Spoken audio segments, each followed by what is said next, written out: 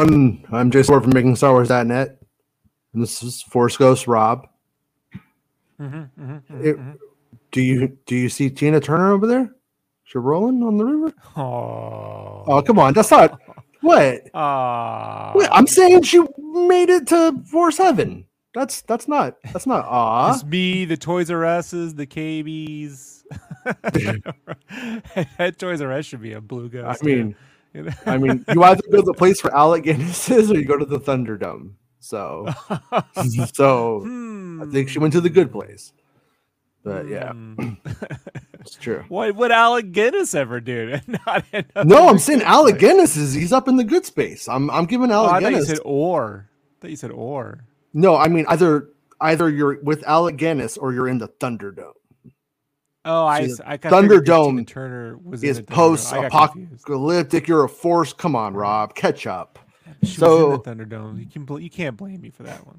I know, but she didn't want to stay there. You know, nobody in the Thunderdome wanted to be in the Thunderdome. I stand by it, man. Like, it was like a few days ago. I said, "You ever see an actor in a movie, or you just fucking hate him, and you can't not hate him because of the role?" And I was like, for me, it was Lawrence Fishburne. It kept me from seeing The Matrix when it came out because I was like, "Fucking guy beat up Tina Turner." Oh, right. The movie, that movie got me, man. I was like 12, 13 or something, but that was when I was really dealing with, the shit I saw my mom go through when I was a kid. Like, I don't know, it hit me around that age. It took years, but when I saw Lawrence Fishburne smack fucking, I was like, that motherfucker. I wanted. Right. I hated him more than Cobra Kai. Think about that, Jason. Lawrence didn't do it. Lawrence just did a good job. No, I know. In the role. I know. It wasn't Lawrence. I know, but I was a kid. What do you want me to do? I've grown a little bit. Yeah. No, it was a little bit. I haven't seen that movie like in years, so I don't know if it holds up. But when it came out, it was pretty good. She should have won Best Actress. What's Love Got to Do with it? What's Love Got to Do with it? Yeah, she should have won Best. Angela Bassett. She should have won. They both should. I don't know if he did. Yeah, I think he may have got nominated, but she didn't win. Obviously, they should have called it Private Dancer. That would have got the award. Star Wars Santa says, "Please like the show." That's a musical joke, right? You just made a. No, but is it Private Dancer? Doesn't she have the song "I'm Your Private Dancer"? Doesn't she do that? I don't know, man. I think her song Mary, that's not Proud Mary. Yeah. I know what's love got to do with it. Pretty sure she does Private Dancer too, and she gets pretty into it. Hi, Santa. Santa says, "Please like the show." What a best an observation, dude. Check this one out. Okay. Rob just hates Lawrence's. Johnny Lawrence Fishburne. Yeah. Larry Kasdan. Lawrence Cast. If there's a Lawrence Kasdan, fuck that guy. I always say people. Lawrence. Remember? What was that? What was that? You know it. Lawrence. Batman. Yeah, you know it. Yeah, right. I know. Come on. I thought he said Florence when the first time I saw it. Florence. I was like, Florence Henderson. Why would I say Florence? Florence the Machine? No. Yeah. No, I was like Florence Henderson. Back in the day, but the mom from Brady Bunch. One of the stupidest rumors ever was that the lady from Florence and the Machine was Mara Jade in episode 7. I was like, just stop. No. And everyone was like, I think it might be real. I'm like, no, J.J. Abrams probably just like wanted tickets to prove to people he's not 50, but he's 50 and, whatever. I'll never forget the time Ronnie the limo driver pronounced it Florence in the Mackind. In the Mackind. In the Mackind. And they were like, what? What did you say? Like, people go... They like to show those clips of Stern talking to actresses and swimsuit chicks, whatever. Yeah, me too. I didn't much care for it in the 90s either. The E-Show, would show that stuff, but that was like 30 minutes of a 3-hour show. And the other 3 hours was when Ronnie or Gary would say something stupid and they wouldn't let it go for 3 fucking hours. Oh, man. Oh, it made me so. I listened live when he got the Baba Booey name. He called it Bob. He was buying animation cells, and he called Baba Booey, and he said it was a Baba Booey, and they fucking that's what I learned. You could they call that in wrestling working the leg. You ever see that where they take the one leg and they keep working it to build like the guy's injured? Mm-hmm. You find someone's weak spot, you just keep attacking it. You just don't let it go. Lawrence bringing up. Yeah, like Lawrence's. Yeah, I apparently have a weakness for Lawrence. Jennifer Lawrence. I like Lowry's. Like you. Oh, I was gonna. You've always said that you would win the Hunger Games. You've always said that. You said you're never hungry and you'd win Hunger Games. No, I got a soft spot for that one. I always like to win the bet. We'll get on to the Star Wars news in a minute, folks. I like to win this bet. There is none. I usually make it's like, what's the first music video Beavis and Butthead ever reviewed? Oh shit! Nobody knows that. It's been lost to time. It's Johnny Lawrence. Really? Right? Yeah. He put out a music video at the time, right? From Blossom. Yeah. Oh, Joey Lawrence. Joey Lawrence. All right, Joey Lawrence. I said Johnny, but Joey Lawrence. That asshole. Joey Lawrence. Yeah. The first video they ever did was Joey Lawrence when he had hair. Yeah. Mel Gibson. Oh, does he not have hair now? No, now he looks like Joe Rogan. That'll teach him. Matthew asks, if Indiana Jones 5 is a box office failure, can we expect Kathy Kennedy to quit? I kind of don't think it would go that way. I don't think they would make it seem like it was because of something in particular. So I think it would be like it would start to roll out, in a different way than that. What I will say is, I don't know if it's, time for her to go or whatever, but it is time for them to stop marketing their crap the way that they do. When I say crap, I mean it lovingly. Like this Indiana Jones, we've gone now for a whole year, no production updates while they were happening that were worth a damn, no behind the scenes stuff, like no fan interaction, in any way other than like Mangold yelling at fakers. That was funny though, but stuff like that. and then,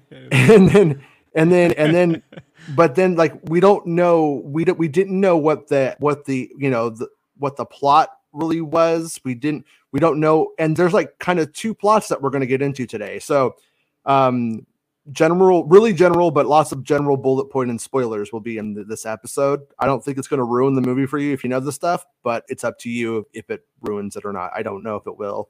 I can't guess you guys, but I know for me, it doesn't really seem like it's going to ruin it. In fact, I think it's going to set expectations for me. So that's kind of why I like this little document we got here going. But anyways, on the marketing side of things, they wouldn't tell us what is Indy's emotional journey. They wouldn't be clear about that. They wouldn't be clear about what the MacGuffin was. So what they did was they had a very broad Indiana Jones. That's it. That's all we had. And now that's coming out after premiering at cons to negative reviews because it's a place where they fucking stand for 5 minutes to say that they don't like a movie because they're fucking down is up and up is down because they're fucking nuts. It's not the place to do that. Fucking like Comic-Con was the place to fucking release this movie or CinemaCon as Bestman suggested. CinemaCon. Actually, CinemaCon yes, not the fucking yes, and then we would go to the French Riviera. Like, that's not that kind of fucking movie. It's a Big Mac of a film. You fucking idiots. And so they gave that movie, the Marilyn Monroe movie, like a 9-minute ovation. I remember that. Yeah. That means 5 minutes is just what you have to do. So that means they got a 4-minute standing ovation. Like, that movie was horrible. I was like, well, is it gonna? No, it wasn't good, man. So I don't know. Yeah, no, it's. I mean, like I said, like it's weird because when you discuss that culture, you sound like you're talking about conspiracies. Like Bespin, it's always like you're saying there's a conspiracy against the film, and I'm like, no, I'm not saying that. I'm just saying, if you want to act like you're really, really classy and you're not just a fucking idiot with a bachelor's degree, you know what I mean, from like a moderately good college, you have to go and you have to pretend like if Indy's a 7 to you, you got to give it a 5. Because then that way, when you give the Wes Anderson movie, a 7, and they say, oh, but he gave the Indy movie a 7, like it's a fucking mind fuck. It's people standing up for ovations that don't mean anything. And so, there's so much just pretension involved. It's how I feel when people tell me the greatest video game ever made is Red Dead Redemption 2. I'm like, it was. It was. You were wrong, but that is true. It's like it's like for me, indie falls to a different place. But where indie doesn't fall into a different place is that you have to actually fucking market it like in a way where people are like, oh, I'm interested in that. Because the Lucasfilm has done this film no favors. Disney or Lucasfilm, whoever's actually marketing. It's probably the Marvel people at Disney, realistically. And they're just not doing it any favors. They don't really know what they're doing. And there's things that we're going to talk about in this plot synopsis. And when you hear it, you're like, oh my God, the teaser trailer could have told us why Indy's down and out. Or it could have told us what the MacGuffin is. They did neither. Mm-hmm. Before we venture into that, I just want to make note. Yeah, I wasn't a fan with how Avatar was marketed. Like you get everything that's in that trailer. You see, in the movie, you see the trailer, and you're like, yeah, you were really lean. I mean, look, the movie did well, but it did well by word of mouth. Really, you know what I mean? Mm-hmm. It had no bigger or smaller an opening than a Marvel movie. So, it's doing better than most films in terms of 150 opening weekend or something, maybe 128 if you take out like a Thursday or some shit like that. Mm-hmm. But the trailers, I was like, this is like milquetoast. Give me you go back to that first Avatar trailer, that Fox cut. That's how you cut a James Cameron trailer, Yeah. Old the 20th Century Fox stuff before the Disney takeover they had good trailers. Whoever, dude, the Deadpool marketing, the Logan marketing, Fox knew how to market some even some shitty movies. Like I don't think the trailer to the Wolverine, the one Mangold did, the shitty one. Mm-hmm. The one before that, the Wolverine Origins. I didn't think that looked that bad in the trailer. It looked generic, but it didn't look that bad. And then the one he did, the Wolverine, looked pretty good in the trailer. Then the movie was. So yeah, I'm with you. Disney marketing as a whole fucking sucks, dude. Like.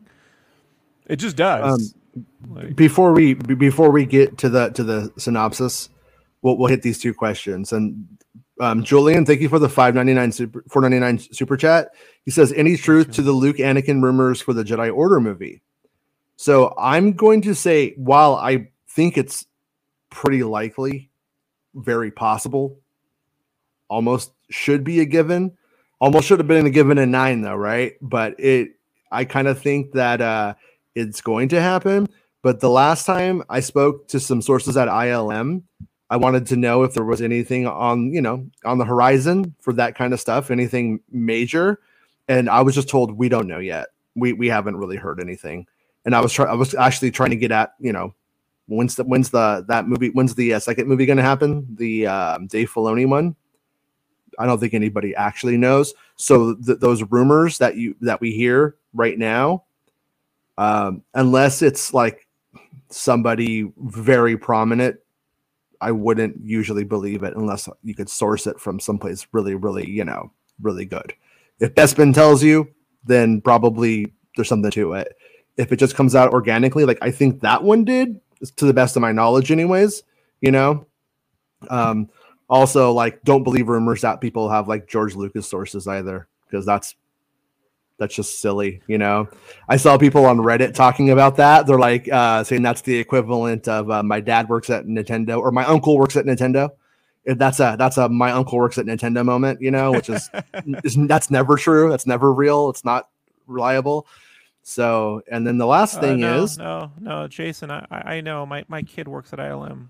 I got the inside scoop now. Yeah, they put the Ilm in film. Yeah, you always say that. The lamb and Ilm, lamb, light and motion. Never mind.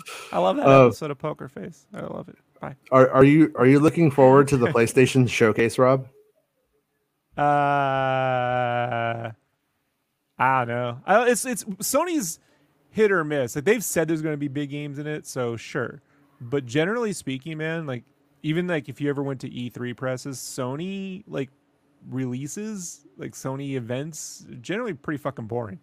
Yeah, like they were the worst at E3. Like I remember going one year, and an hour of spreadsheets. They put spreadsheets on the wall, Jason. Like, but like, yeah, that was that time they made us go to that like arena off site. Yeah, and it was like look at Excel you spreadsheets. Yeah, it was dumb. That's nice. You were there too.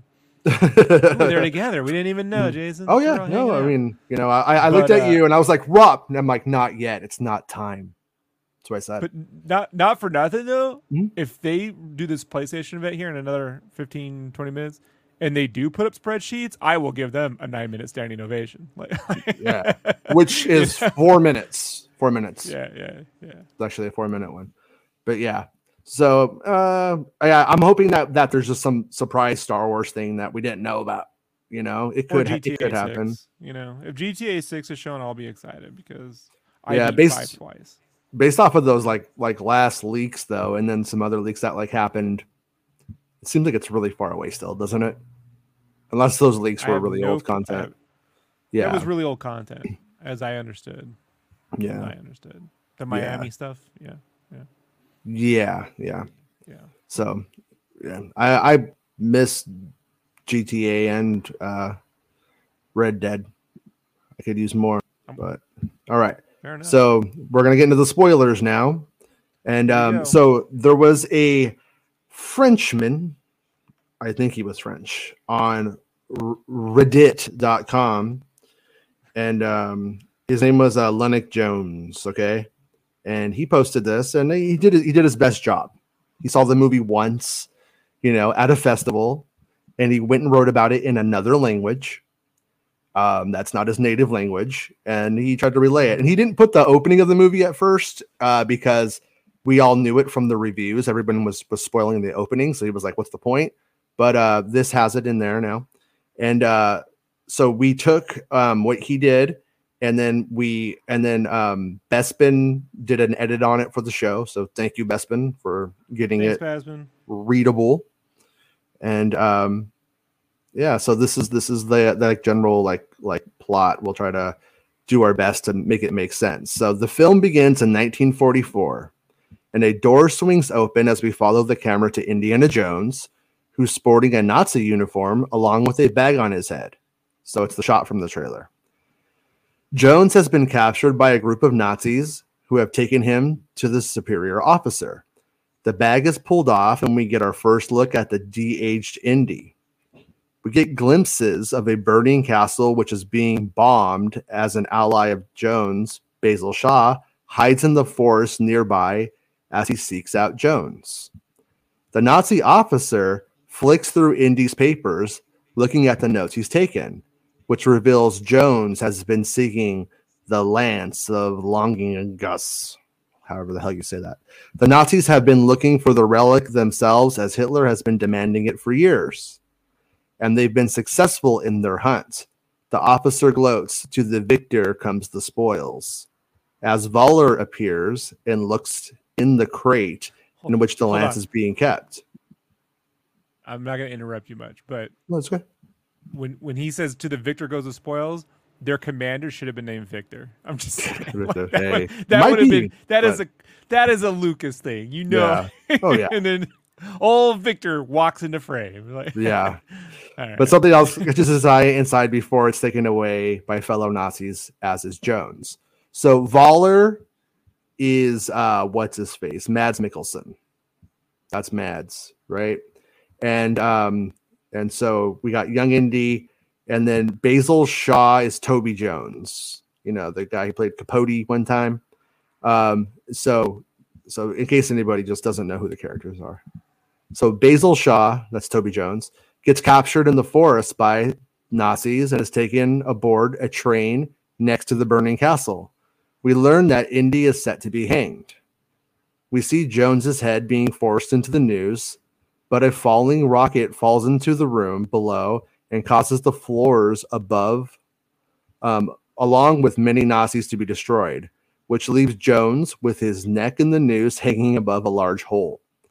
But Indy, being Indy, manages to escape. We see Voller on the aforementioned train trying to get the attention of an officer. There's the word aforementioned. That's how we know Bespin edited this. Don't worry, I like the word too, so I'm not knocking it. But he's simply dismissed as Shaw is interrogated. Indy, escaping from the castle, knocks out a Nazi and steals his motorbike. So remember when we were watching that stuff get filmed, like over that summer, like last year, when we had like the guy with the fake Harrison Ford mask on? It's pretty convincing. Yeah. Jones is still disguised as a Nazi and allows Nazis to enter the vehicle sidecar. Indy drives off with the Nazis before giving chase to the train and successfully gets on board. Indy works his way through the train, which is filled with Nazis, as he attempts to blend in and keep a low profile. Jones makes his way to the Lance and discovers that it's a fake, but the room it is being kept in is full of artifacts and treasures. As Indy has discovered the truth about the Lance, Voller has lost patience with the officer he was attempting to speak with and shouts that the Lance is fake and that Hitler is going to be disappointed and angry. Voller proceeds to show, baby's mad. Voller proceeds to show the officer one half of the Dial of Destiny and tells the officer that his item will be of greater interest and worth to Hitler, as Basil takes an interest. So they're like, okay, this is fake, but this shit's real. Indy continues to make his way through the train and discovers the room that Basil is being held. He keeps a low profile in a restaurant on the train as the Nazis from Basil's room enter and sit. Jones makes his way to Basil, who tells him about the dial. And Indy is conversing with Basil. Planes begin firing on the train. As Indy and Basil attempt to escape, the Nazi officer from earlier catches the duo. Indy fights off the officer as he ducks from various tunnels, attempting not to get killed. Indy uses his whip to disarm the officer and whips the weapon to Basil, who shoots at Jones accidentally and not the officer. But Jones throws his Nazi off the train and shouts, "To the victor comes the spoils!" Burn. As the duo look like they're finally about to escape, Voller appears with a gun pointed towards Jones and Shaw, and he demands they hand over half of the dial they've stolen. Indy throws him the bag, and Voller walks away, but is hit by something on the side of the train, which Indy narrowly misses. Indy and Basil attempt to signal to the firing planes that they are not enemies, but their attempts fail, and the planes shoot down an approaching bridge. With no option, Jones and Shaw leap off the train into a river. The duo survive the jump, and Shaw states his disappointment over losing the dial, but Indy shows him he's still in possession of it. Indy puts his arm around Shaw as a British flag is raised over the remains of the Nazi train. Ha! Take that, Nazis. We cut to night. So that's like the whole opening right there. That's like the whole 1944 sequence. You know, I hate to be that guy that goes, "Here's the movie I would have wanted," but I would say this. You can't help it. Once Disney acquired Lucasfilm and it had Indiana Jones and its grip, right, and its fucking fist. Yeah, they could have done a sequence back in the 40s with Indiana Jones and the Rocketeers, right? Got a rocket pack and shit. Put some Rocketeer in Indiana Jones. Hell yeah. No. Hell yeah. No. Hell yeah. Hell yeah. No, if they ever did more indie though, or they do more stuff, like I wouldn't mind if they did go. You know how like there's always those like dumbass History Channel things like Hitler's UFOs and shit like that. That's just bullshit. Like if they wanted to give like all these like if they wanted to give Nazis rocket packs for shit, I'd be okay with that to some extent. I would usually rather it not go that way, but and Indiana Jones. Hey, what's his name? We'll never make a movie for them again. Unfortunately, he doesn't like them very much. No, but it would have been rad if he did it. Yeah, Joe Johnston had directed this movie with the Rocketeers and Indiana Jones. Nerdgasm. Anyway, you're weirdo. Yes. So we cut to 1969, and follow as the camera as it snakes its way around a New York apartment. This is what we saw in the trailer. As we follow through various rooms, we eventually make our way to a man sleeping on a couch, which turns out to be Indiana Jones. There's callbacks to past films in his residence, including pictures of his father, Mutt and Marion, but we also see divorce papers. Jones is suddenly woken up by loud music playing by his downstairs neighbor who's having a party. By the way, the guy doesn't know what song it is. I'm wondering if it's the Velvet Underground, just based off of the fact that that's what Mangold was kind of selling about Indiana Jones while he was writing. He was talking about Velvet Underground in New York. So I kind of think it might be like Waiting for the Man or something, you know? But anyways, we'll see. Jones, shirtless. The man to come around. Mm-hmm. Jones, the shirtless Indiana Jones, goes to his window and proceeds to yell below. But nobody pays any attention to him. He puts on a t-shirt and grabs a baseball bat as he proceeds to confront his neighbor. Mangold's like, I had to wrap myself in this movie. Yeah, and I heard somewhere that he puts on like a baseball shirt, like a New York Yankee shirt or something like that. You know what I mean? And he has like the baseball bat. Yeah. And that's what he walks over with. I need to get my Mangold cartoon up here, but I can imagine Mangold. We call him the Bear Jones. The Bear Jones. Jones bangs on the door. And the neighbor answers, but he's not amused and he isn't surprised, as it's conveyed that Jones complaining is a common occurrence. Jones demands that they turn off the music and keep the noise levels down as he has work in the morning. The neighbor doesn't believe him and tells him to get lost as it's space day. So, hey man, it's space day, you know.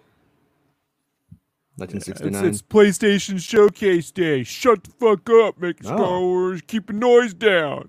Yeah, that sounds right. Hey, my Red Dead news. Shut up. Yeah, sounds right. Yeah. So we go back to Indy in his apartment as he pours alcohol into his coffee, as he hides a picture of Marion on the fridge, with a magnet. We follow Indy as he makes his way through a lively New York and onto the subway where he sat next to a child dressed as an astronaut. Jones enters Hunter College where he gives a talk on Archimedes. All the students seem disinterested other than Helena, who Jones doesn't recognize. Helena is a very well versed with knowledge of the topic at hand.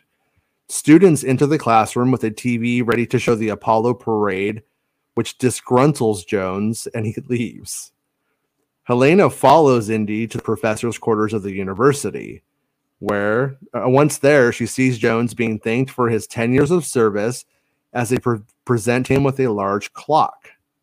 So, by the way, I think the implication would be that after the university fucked him over last time, he's left the college from Indy 4 and goes to this new one where he's like, fuck them, you know? So Jones got a voucher. Or maybe Marion and Mutt, maybe that's why they moved too. Maybe that's why he moved for them. I'm not sure. But I would imagine those people fucking, treating him like he was a fucking pinko probably made him fucking say, fuck you, I'm an American, and leave. So anyways, Jones clearly isn't a fan of the gift, which is the clock, but thanks the university for putting up with them for all this time. Jones exits the uni and pans off the clock to a homeless guy and enters a nearby bar, which Helena follows him into. But Helena herself is being followed by the CIA agent Mason. So Mason is the black woman with the afro, I believe, that we saw who was cast. She's not really in the movie. Anyways, Indy is sat at the bar drinking as the parade is being shown on the TV. Helena sits with Indy and reintroduces herself. We cut to a hotel in New York as we see Clabber attempting to learn German from a book as a man enters the room asking for the location of a Professor Schmidt, as Clabber points to an older Voller watching the parade from his window. The man walks up to Voller and thanks him for his work. By the way, remember that really short time when we thought Clabber might be Mutt, when there was like that rumor? Yeah. But that wasn't true. That was a fun summer. It was a fun 2 days, probably. where we're like, oh nope, it's not. I know. Noting Mansgold got yelled at us on the internet over that one. not us. Like, we were not good. mud. We were innocent. Not mud. It's not mud. Make you Star Wars. He's all, I'm wearing a scarf. I'm wearing a scarf because I'm a real man. Noting He's got the toughest dude. Hold on. What's this guy's name? The Mutt wannabe. What's his name? Clabber. He got the same mustache as Mansgold, right? Yeah. Same tough guy mustache. Get that tough guy mustache like me. Yeah. Noting that this day wouldn't be happening if it wasn't for Voller helping with the Apollo mission. So think about what that is. Nazis. That means, yeah. So that Nazi who had that fucking train that Indy beat the shit out of, in 44, is now working for the United States under Operation Paperclip, building this fucking rocket program. Okay. So Voller asks the man where he is from, to which he says the Bronx. Voller follows up asking if he took part in World War II. And this is a dark-skinned man, by the way, to which he did, and mentions he would fire the cannons. Voller claims that America and the Allies did not win the war, but rather Hitler lost it. So you guys didn't win, Hitler just lost. So Voller doesn't like that Hitler went for Poland. And he thinks that everything is great about the Nazis and their mission was true and just simply that Hitler was a fucking idiot. That's sort of the implication, I guess. So he's going to become Florida man next, right? Pretty much, yeah. He's going to get a little red hat and everything. Back in the bar, Indy and Helena are discussing Archimedes when she brings up the dial and Basil Shaw's obsession with the item. She reveals that she's currently seeking it and knows that Jones and Basil lost it in a river located in the French Alps. Indy isn't amused by the conversation and asks her if she remembers the last time they saw one another. She doesn't answer Jones's question and remains evasive, attempting to convince Indy to join her on her adventure to find the dial before Jones blurts out that he doesn't understand her determination to find an object that drove her father insane. You could hear that line in the trailer. Helena then reveals that her father, Basil Shaw, has died, which shocks Jones. We then see Indy and Helena back in the university as Jones shows her the antiques and relics in their possession, one of which is half of the dial seen in the 44 flashback. Indy tells Helena that this is only half, in that she needs the other half for it to officially be complete, which is what Basil has been looking for, and was convinced that the complete item would have time-traveling powers. Indy flicks through old letters from Basil, some of which aren't even opened. But Indy notes that Basil would always write him about the dial and that he had no interest. So, yeah, a little bit, kind of in a way, doing a little bit like what they did in 4 with what's his name, where he's a little bit obsessed with the artifact, and Indy's just nonchalant about shit. He gets obsessed, but then he gets nonchalant. Didn't Mansgold deny time travel? No. Why do I remember that? No. If he did, we would have been like, what the hell? What was interesting about it was we had some people tell us that it wasn't, who should have been right. But I think the spear is what confused them, looking back at it.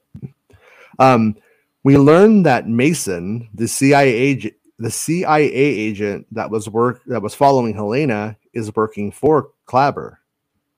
The latter of which is currently planning on breaking into Indy's office with his men, which doesn't sit right with Mason. One of Mason's colleagues questioned Clabber and his methods as they're suspicious of his goal, but they're suddenly shot dead by Clabber. Another one of Mason's colleagues enters and is also shot. Clabber and his men enter Indy's office, where they see Jones and Helena discussing the dial. Jones tells Helena that she's lying about Basil, telling her about the duo losing the dial in the French Alps. Basil wouldn't have lied, so why is she? Suddenly, Clabber appears with a gun pointed at the pair, as Helena grabs the dial, runs off, and escapes on the roof as Indy pushes shells down on Clabber. As Indy is running through the university, he's shocked to see some of his fellow professors have been murdered and tries to flag down the police before he's apprehended by the CIA working with Clabber Waller and is shoved into a van. So, anyway, the driver of the van almost drives through a barricade blocking the parade and then reverses into a taxi. The CIA and Indy get out of the van and make their way through the parade on foot. As the group makes their way through the crowds, they come across a protest, which spurs Jones to start shouting one of their slogans, which gets them riled up, and he slips into the crowd. Clabber begins to fire his gun in the air. Indy runs to a police officer and asks for his help, pointing at Clabber, but ends up stealing his horse and racing through the parade to escape Clabber and company. Clabber, I don't know what it is, and the CIA give chase, and Jones on horseback races into the subway where he nearly misses one of the trains and rides the horse onto a track as he makes his way to the next station. Once at the new station, he hands a woman the reins of his horse and boards the train just as Mason arrives. And there was a line that should have been here where he says, the train's faster. It's pretty funny. He goes to the horse. He's like, the train's faster. Later that night, we catch up with Indy, who's working the streets. Later that night, we catch up with Indy. Yeah, he's like really going with that Velvet Underground thing. Later that night, we catch up with Indy, who's walking the streets and comes across a television store, which is showing the news. Indy is shocked to discover that he's been accused of murdering his university colleagues, with the claims that Jones has been struggling since the death of his son, who died in the Vietnam War, and separating from his wife. Another man, so that's a big moment. Another man is watching the news with Jones and points out that it's him on the TV, as Jones tries to convince him that it's not, before the man is suddenly knocked out by Sala. We cut to Sala's apartment, where we see his grandkids, as it's revealed that Indy helped Sala and his family immigrate to the States during World War II.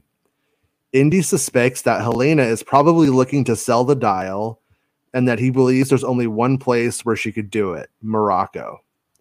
Sala takes Jones to the airport, and once there, the former reveals he misses adventure, but Indy encourages him to remain behind. So that's where we hear the lines from the trailer of "I miss the sea" and all that shit. So what we learned in that moment right there, two things, or a couple of things actually, is that Indy is now wanted for murder. Sala shows up to save him. Sala immigrated to the United States thanks to Indy's help, where he now lives with his family. And then he needs to go to Morocco. But here's one of the things with the synopsis that's the problem that I have with it. Okay, is that it might be the film, but I think it's just the synopsis. I think something was just forgotten. Is that Indy's wanted for murder here? I don't know how that's resolved. And if the film happens how this says it does, where he's now wanted for murder, and then it never resolves, and it's just okay by the end, just because, that's going to break the movie for me. But I don't think anybody should jump to that conclusion that that's how this goes yet. It's one of the things that I wanted to get answered before we did it, which is why we didn't do a show yesterday, but I haven't got the answer yet. So we're just gonna have to roll with it, okay, and hope that the answer is there, and that it's either heavily implied and very logical, so it doesn't need to be said, and I'm just missing it from this, or it does actually absolve him somehow at the end. Like the government shows up, or. Mm-hmm. I'm stuck on Indiana Jones getting higher for some reason. Like Indiana Jones and the White Rabbit, like that would have been a really fun. I know you're past that, but I'm going back 4 paragraphs ago. Yeah, he gets back, and then he chases the White Rabbit when he gets home. Mm-hmm. Then they admit, he killed all his. What if he did kill? What if he just turned Indiana Jones goes rogue? Oh well. Yeah. Well, here we go. What do you think so far, Jason? Do you think they did the horse thing better in True Lies? Remember? No. Remember? No. No? You know what? Honestly, I think True Lies is a bit overrated. I'm not a big Tom Arnold fan. It's not. Cameron did that as a favor. That's a remake. Yeah. It's not an original. You know, it's Yeah. the best part of that movie is Bill Paxton when he says the most inappropriate fucking shit I cannot repeat here. But the best joke in that film is when Paxton and the wife, what's her Jennifer Lawrence, right? Curtis. Jennifer Curtis, yeah. When they're Jamie Lee Curtis. Jamie Lee Curtis, when they clink their glasses and you can tell they're plastic. The plastic sound. It's so good. It's so good. So, all right. So now we got Indy off to Morocco. As Indy sits down on the plane, and by the way, back in the day, you could just get on an airplane and flee town. Nothing was going to stop you. That's kind of how it Catch happened. Me If You Can. Yeah. Remember that movie? Oh yeah, great movie. I think might be Caprio's my favorite Caprio. The Caprio performance. I think it's probably Spielberg's last great film, if you ask me. And let's not forget what Nixon said about. Well, that was Monaco, not Morocco. Never mind. Oh. As Indy sits down taxes on the plane, he begins to drink alcohol. So we got Indy with his drinking problem again. And so like I kind of think that I could be wrong, but you know how they were going to film like Casablanca and stuff like that, like back in the day when they were making this movie or Morocco and stuff. When they were doing that shit, I think they were like pulling on the Sierra Madre beats pretty hard, is what I think might be happening in this story. And I think that the majority of the people who have reviewed it just don't fucking know what they're talking about, so they don't know what that is. And but in Sierra Madre in that film, you end up with the Indiana Jones character, and he is pretty much a bum. Looking at you. Well, I mean, you, kid. Yeah, I mean, he's like, he's pretty much just fucking like a fucking bum. He's just like a transient guy who gets on adventures, kind of. And so I think that they're kind of playing on that a bit in this, but once again, that's my assumption. So I'll have to see the movie and figure that out. But so Indy's on the plane, he begins drinking, and then as he stares at his own reflection in the window, we jump to a flashback. We see Indy, Basil, and a very young Helena. Basil is angry and wants to destroy the dial, but Indy saves the hap we saw in the university. Basil stresses that the dial is dangerous and must be destroyed, and Indy promises that he will destroy it. And Helena is listening to the conversation.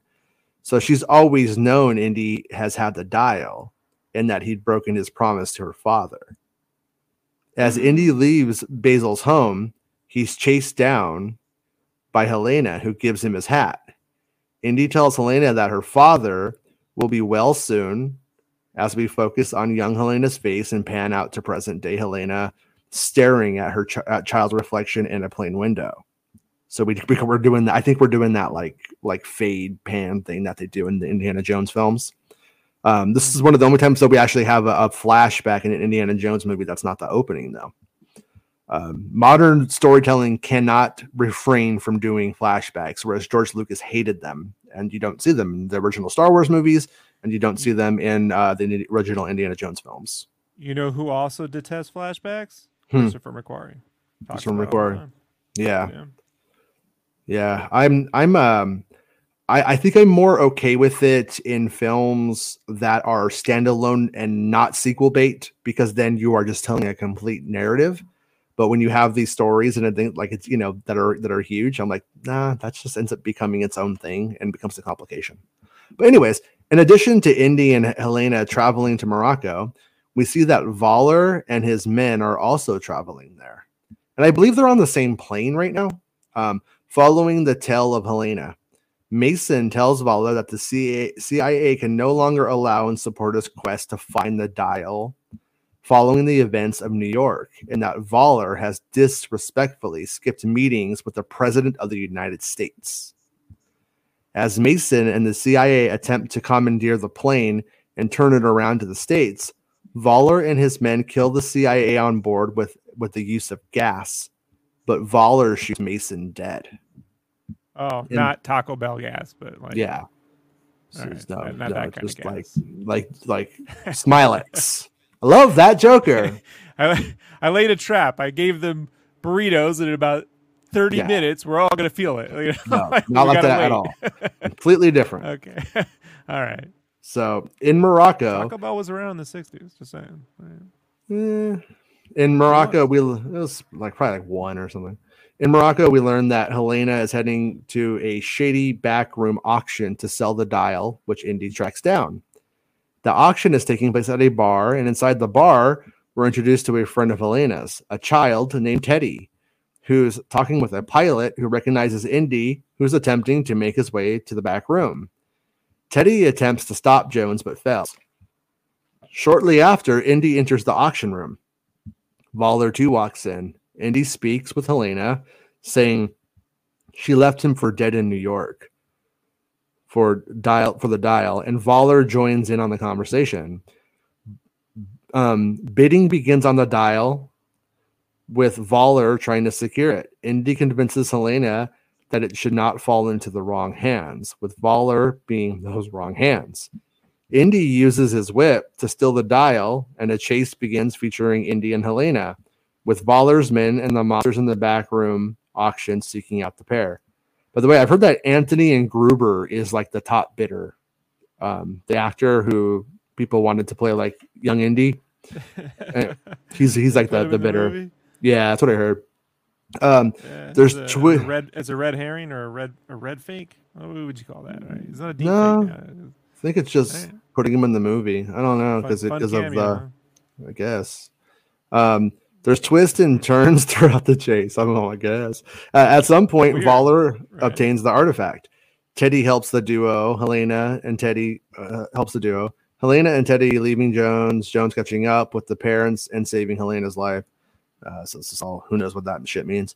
Helena jumps onto the back of Voller's car, who's in possession of the dial, and grabs hold of it. But she's going to get killed by attackers coming from behind. Indy urges her to let it go and saves her from the impending attack, as Voller escapes with the dial and makes his way to his helicopter. Following the chase, Indy and Helena bicker about the loss of the dial, their behavior during the chase, and who's more useless. Helena reveals that she knows a location of an ancient device that may point to where Archimedes stole the dial. Before they go to the location of the device, our heroes must decipher a Greek code, which the duo do. Jones is able to drink your Ovaltine. Oh no, it's Space Stage. Tang, brought to you by Space. Right. Be sure to drink your Tang. What's Tang? It's all been a Tang since the war. Okay. Jones is Nazi Jews. Is able to decipher the first part, and Helena is able to decipher the second part. They believe the clue that could lead them to the second half of the dial is somewhere in the Aegean Sea. Indy reveals that he knows a guy with the boat and great driving skills who can get them there. Cue Ronaldo.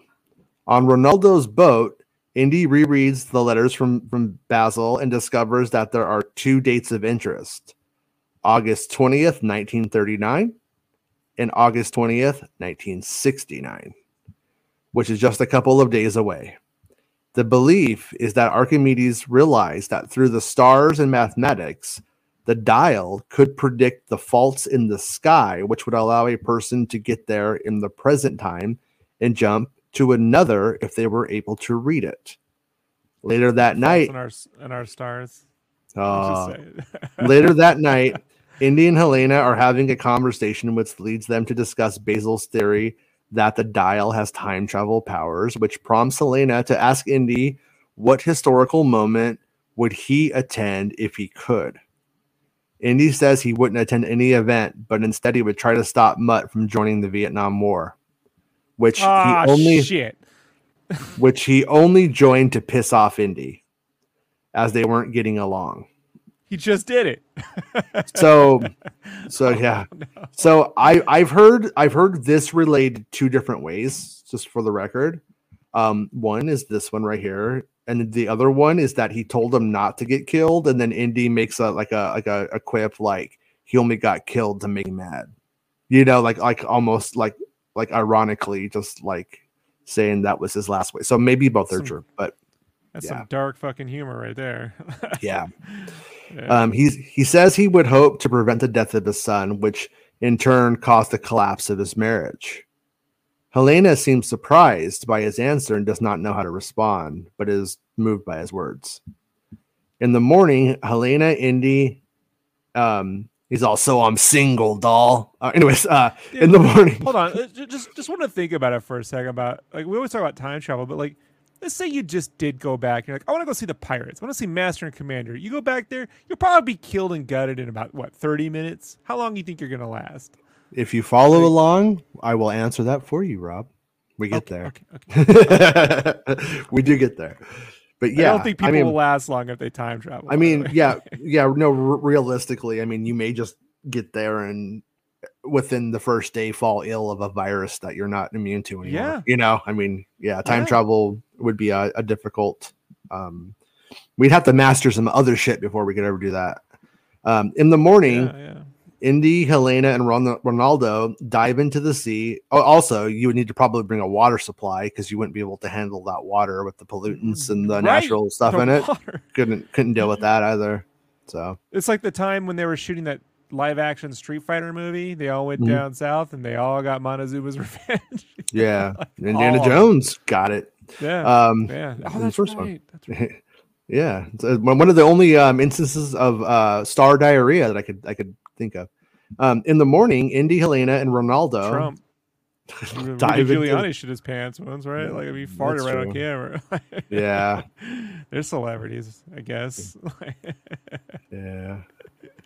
Right on camera, dude. It just does it. It's got the fucking black shit running down his face. Right on.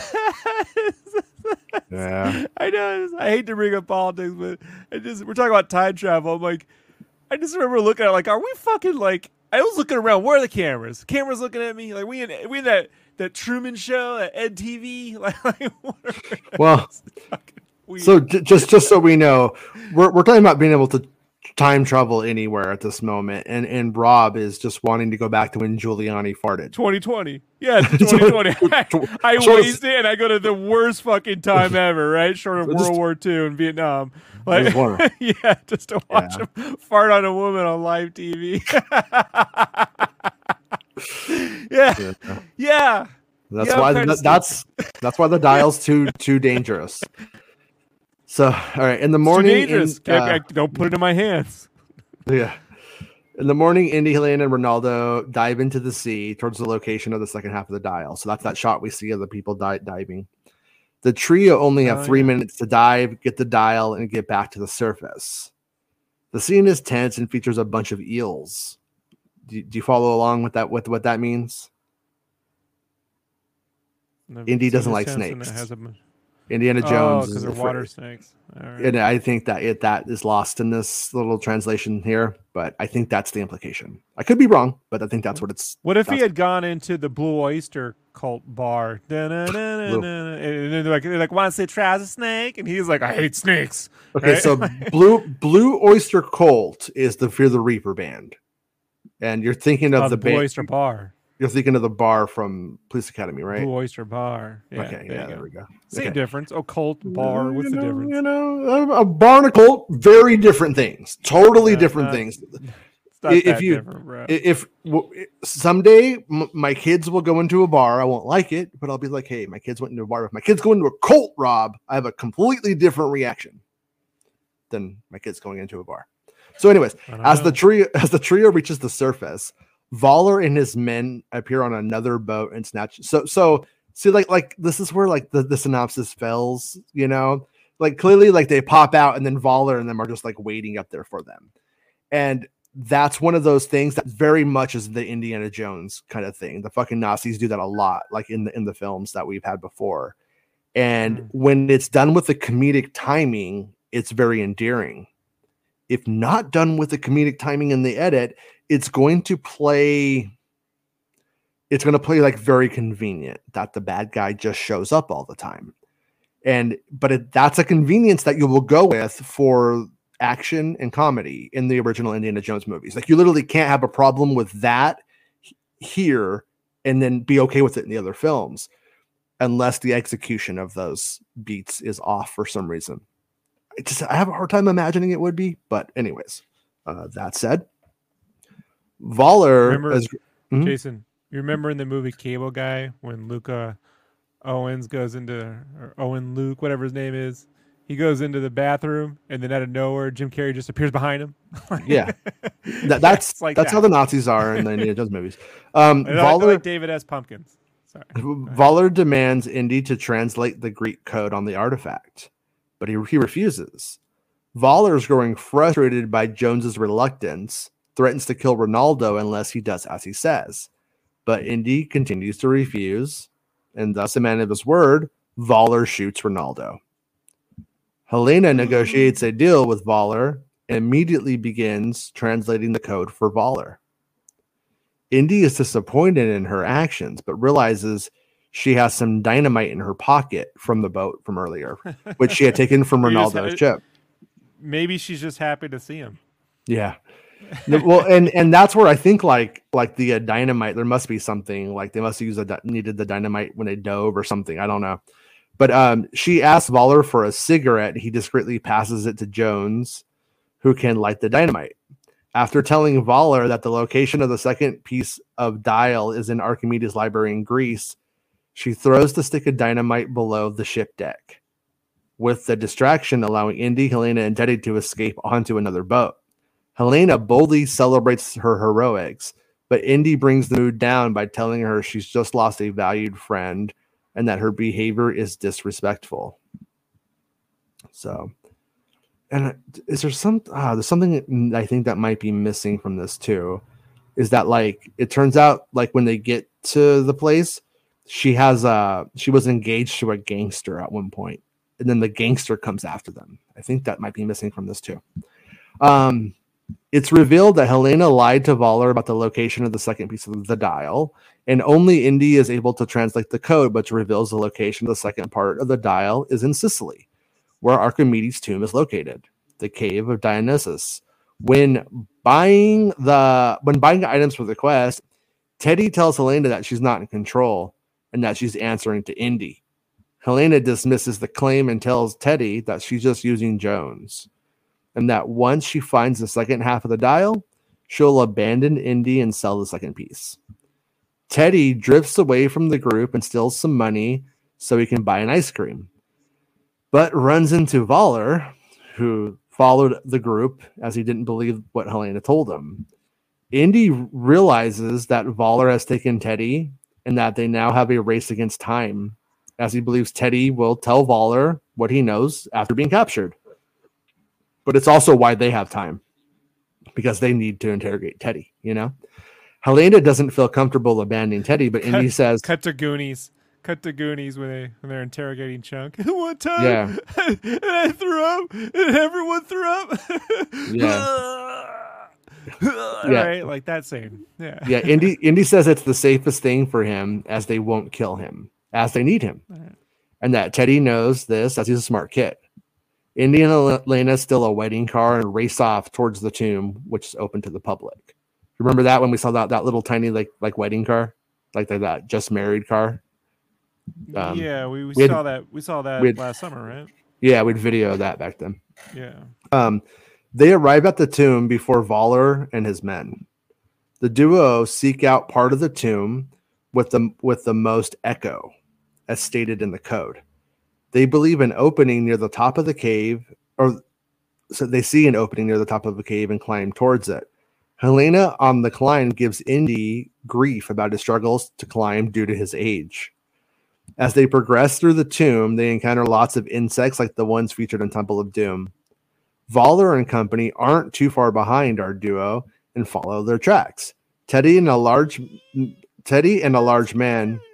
So remember the really big buff bodybuilder German guy from that was like chasing Indy with. So this is who he's talking about right here. Oops. Okay. Teddy is handcuffed to that guy. Underwater, Teddy is able to still. Voller and the company aren't too far behind the tracks. Teddy and is handcuffed to a large man, and they fall into the water inside the tomb after a rope bridge snaps. So the rope snaps, they fall in. Under the water, Teddy is able to steal his cuffs key from the large man and escapes as the man dies. So Indy doesn't have to fight the big guy. I think they just realized that was going to be ridiculous. So they just so the guy drowns. Fucking brittle. Yeah. Indy and Helena solve a booby trap that requires water pressure and enter the room where Archimedes' tomb is hidden. They saw a mural of a raven with futuristic metal claws and what appears to be an extremely early version of watches. With Jason, Indy, huh? Jason, what? It just dawned on me. Do you think maybe this movie should have been about young Indiana Jones during World War II, which we never saw, right? We never saw him during World War II. Mm-hmm. Do you think they should have just had him go into the future and team up with his old self? That's what Bespin and I thought was happening in the trailer when he sees that Nazi in the fog far away. We thought it was Indy seeing himself. We thought it was going to be a thing like that. With himself, yeah, like that would be the thing, like.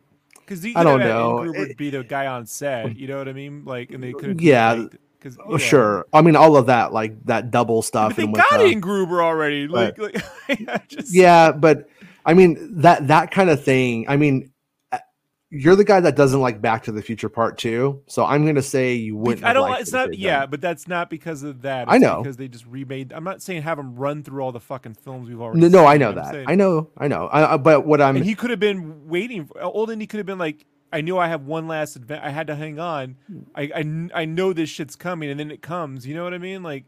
I could have used a moment like that. I could have used a moment where something on that train from the beginning plays into the end, in some way, but because this way you could have a young Indiana Jones fighting a big dude, you know what I mean? Right there with the old guy, it wouldn't. Yeah, Indy seeing the guy he used to be before his son died and his wife left him or whatever. Yeah, I mean, there's an idea there for sure, but also I think there's a lot of room to fuck that up.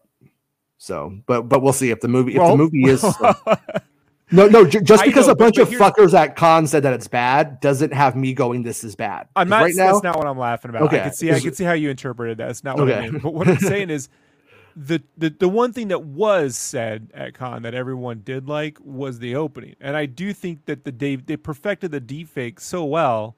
Look, right now we're gonna look at deepfake 5 years from now, and we're gonna be like, it's not that great compared to what it is 5 years from now, but. It went both ways on the I think I read them all. It was about split 50-50 with people going, oh, it's cool and I could go with it. And then people going, I can't, I hate it. So right. Yeah, that'll get over it.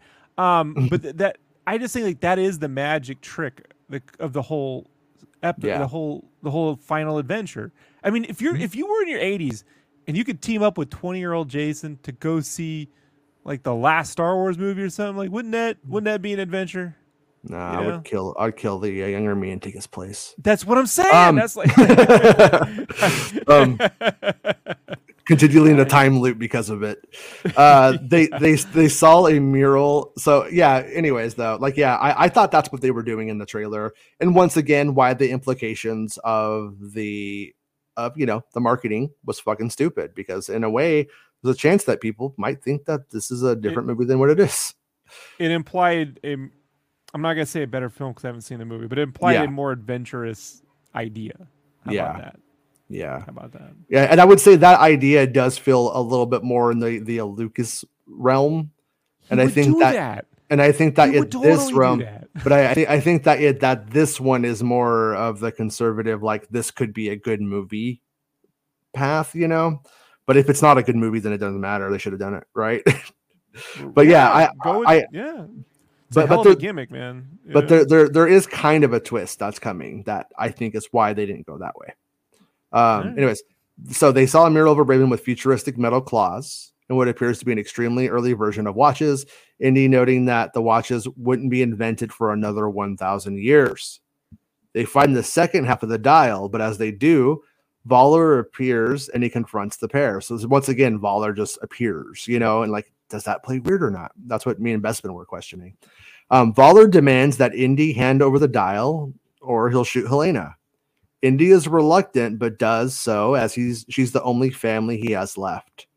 As Voller begins to assemble the dial, we see Teddy sneak into the room and jumps on Clabber, which causes his gun to drop, with Indy picking it up and firing it.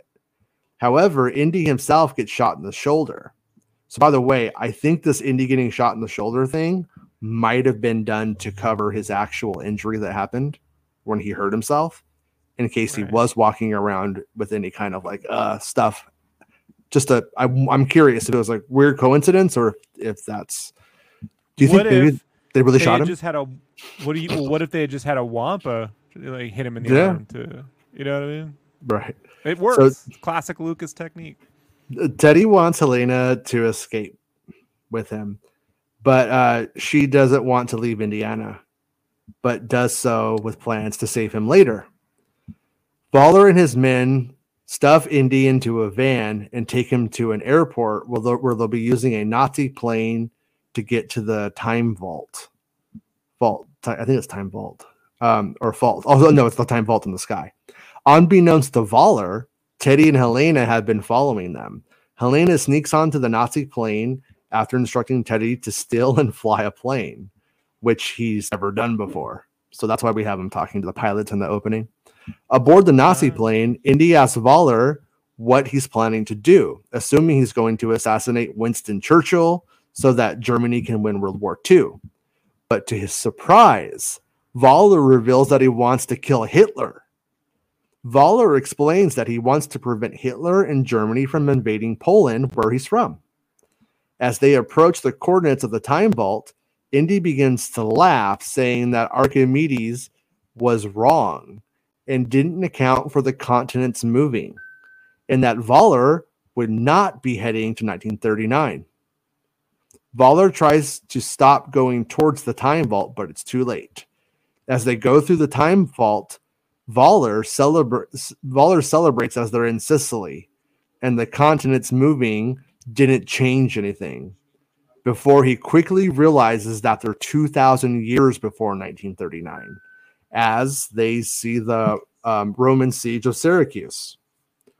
We see Archimedes trying to complete the dial as his assistant tells him that dragons, the planes, have arrived.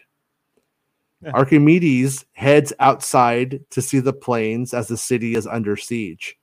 Clabber begins firing down on the ships below, calling them savages. Fucking Nazis, dude. Helena begins dispatching Nazis on the plane. I think he's from Alabama, though. Helena begins dispatching Nazis. I guess you can't have Alabamian Nazis. We do have those, so I take it all back. Fucking Nazis. Helena begins dispatching Nazis on the plane, throwing some out and opening the floor beneath them. So she opens the bottom of the plane, and the Nazis go, "Ma!" As the planes are getting attacked by Romans and Greeks from below, right? Indy has managed to untie himself and sneaks away. He runs into Helena and hands her a parachute, but Voller catches up with them and tries to snatch it from them. But the duo jump out together, leaving Voller and Clabber to go down with the plane. So that's what we saw in that shot where they jump out of the plane. Indy and Helena reach the ground, and Jones is bewildered by what he's witnessing. Remember, we saw that shot of them like with the parachute having just landed. Helena tells Indy that they have to go, but he says that they should go without him. Archimedes discovers the burnt corpse of Voller and takes his watch along with the dial. So does Voller's watch, is that what inspires Archimedes on this whole thing? I wonder. It's a loop. It might be, but it's hard to say. Archimedes then discovers Indy and Helena. Indy and Archimedes converse in Greek, with Helena adding that Archimedes rigged the dial so it would always come back to this moment, so that Archimedes could be saved. We learn that Archimedes wasn't able to complete the dial, and it's only able to complete it when he discovered the deceased Voller, along with the completed dial and his watch. So they made the paradox, yeah. Helena continues to try to convince Indy to go back with her to 1969, but he refuses. telling her there's nothing there for him, even if it means he'll screw up time by staying with Archimedes. So she knocks him out. So he's like, I want to stay. And she's like, boom. She takes him out. And then he wakes up and he's in his New York apartment with multiple bandages wrapped around him, along with pain medication scattered around the room. Is he going to shit in a hole? You know, there's no like, what's the plumbing like back there in the Archimedes? Did they have the I mean, they had the lead pipes back then, right? Didn't they? The lead pipes of Rome? You know that one? I don't know. Yeah, they had lead pipes. Tell you, fucking crazy. Yeah, that old fucker would die quick. As he makes his way out of bed, we notice Helena, and he makes his way to her. Indy is disappointed that she brought him back against his wishes, and reiterates that there's nothing here for him anymore. But Helena tells him that there is, as we see Marion holding a bag of groceries, shuffling in through the front door, stating that there was nothing in the refrigerator. Indy is shocked to see her and asks why she's come back with Marion, asking if Indiana Jones has returned. Teddy and Sala arrive with the former asking for ice cream, as Marion bought some. Helena takes the two of them outside, telling Teddy that they'll get ice cream later. They'll get better ice cream. Basically, let's give them space. As they joke, the ice cream, huh? Yeah, well, Teddy likes ice cream. That's like the thing. As they leave, Sala sings the song he's saying after being kissed by Marion. So he fucking kissed Marion. That's what that means. Marion asks if his shoulder is hurting, and he asks her, where it's hurting. To which he says everywhere, not she. Should be he says everywhere. Like the original movie.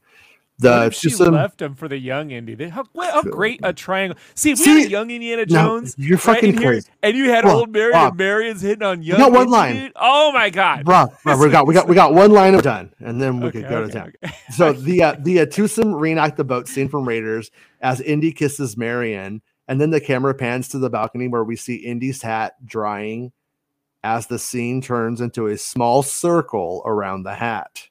Just as the scene is about to end, a hand grabs the hat. So it's Indy grabbing his hat. So it does the Mando 3 ending with the kid little iris thing. And then so Indy is back with his wife at the end, and there we go. So that's the ending? That's the ending. That should be the middle of the movie. Well, yeah, so that's where this gets. That's where, yeah, it's like he wants to stay.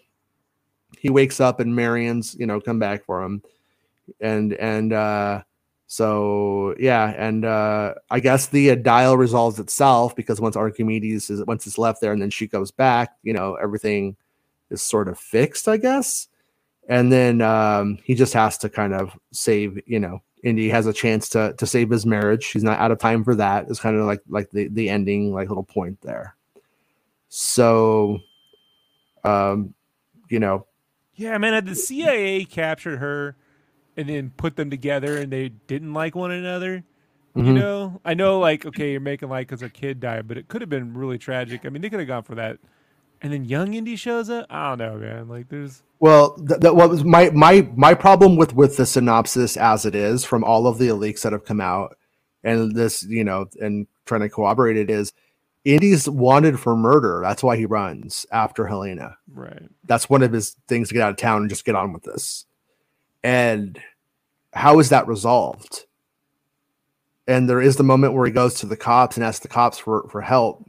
And then he gets nabbed by the Nazis, but were they like, oh, well, you got nabbed by Nazis, therefore you were set up and you're absolved? That's the one thing that I just can't right now make heads or tails of. Yeah, and I hope the movie does.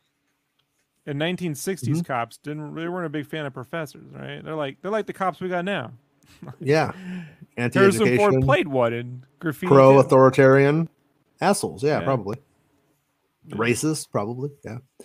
So, 100%. Yeah. Well, he's white, so he'll be okay.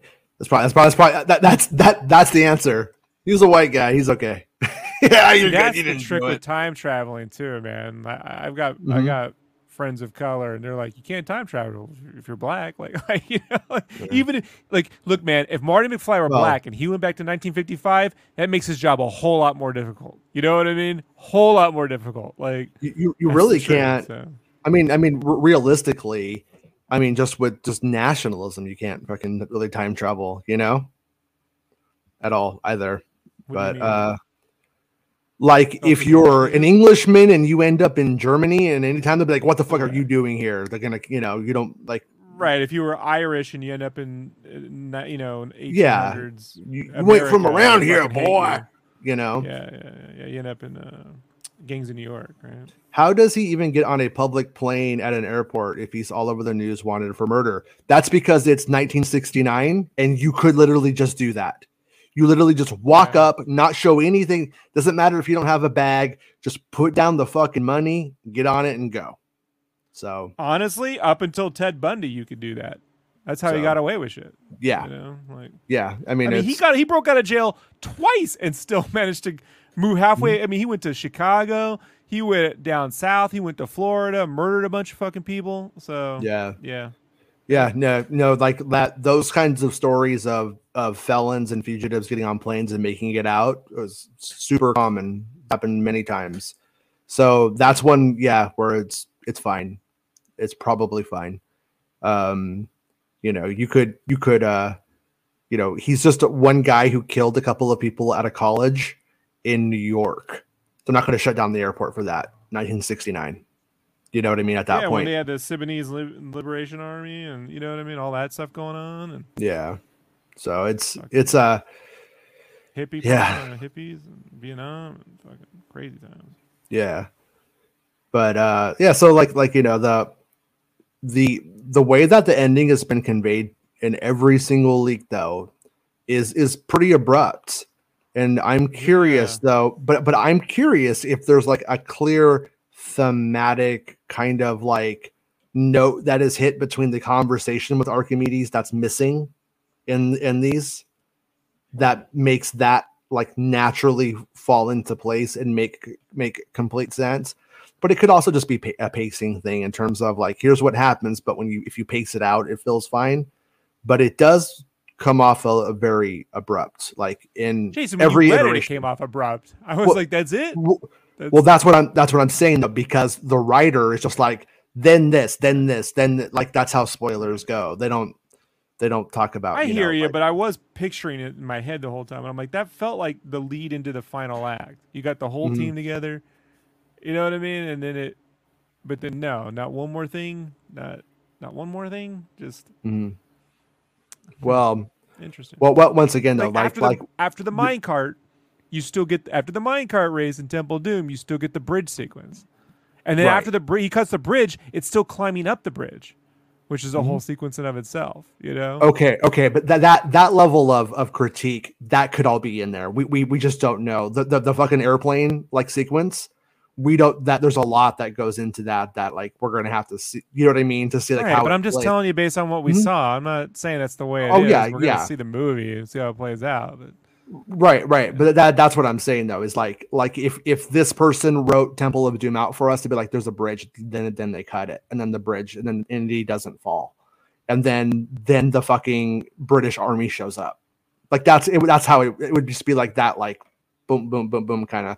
So that's where I can't really tell, you know. And then like I said, I mean that's why I'm like on the one hand, like knowing the story. So like now though, we do know what the story is, and the story is that Mutt is killed in Vietnam, and Indy is down on his luck, disconnected from his wife, becomes sort of an alcoholic. Nobody really wants to deal with him.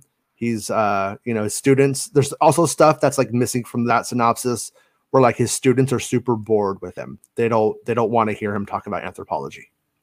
And it's like 1969, politics of the time are going on, and he's not a hot fucking professor. So the girls aren't writing I love you on their eyelids anymore and stuff, you know? So there's like a lot of like kind of like, you know, sunsetting stuff going on for Indy that's like very subtle. And one of the things I heard somebody say that was implying they had seen the film is that like the movie isn't bad, it's just fucking depressing. And so down, like I Superman don't Returns, right? Like maybe like Superman Returns, where it's a down. might be. You know, a good spot for a joke would have been where he's got the TV on and it's Gilligan's Island, but Willie Scott is the ginger role, right? Come on, that's something Lucas would do, man. Like I had heard, I don't know if it's true, but I had heard that like Kate Capshaw doesn't want to be seen on camera anymore. That she's like I was a foxy woman and I did movies and I'm not going to come and show up now. I had heard that was like her like take on it. So, but yeah, that would have been, if it like in the novelization, that would have been a great idea, you know? Right. Yeah, it doesn't. Yeah. But yeah, but I mean, I think it's like you know, I think it's a pretty good story. It seems competent. It seems like it does. I mean, because like you know, it's got, you know, the flashback World War. We see India in World War II. We end up getting the chase. You know, like in this synopsis, the chase with the little cars that we saw like 7 minutes of. That's not in here. Like it's barely mentioned in here. And it's like one of the best things that like I've seen from the movie. And we get the underwater sequence where they go to like get the dial from underwater. From the Fortress Inquisitus. Yeah, Inquisitorius.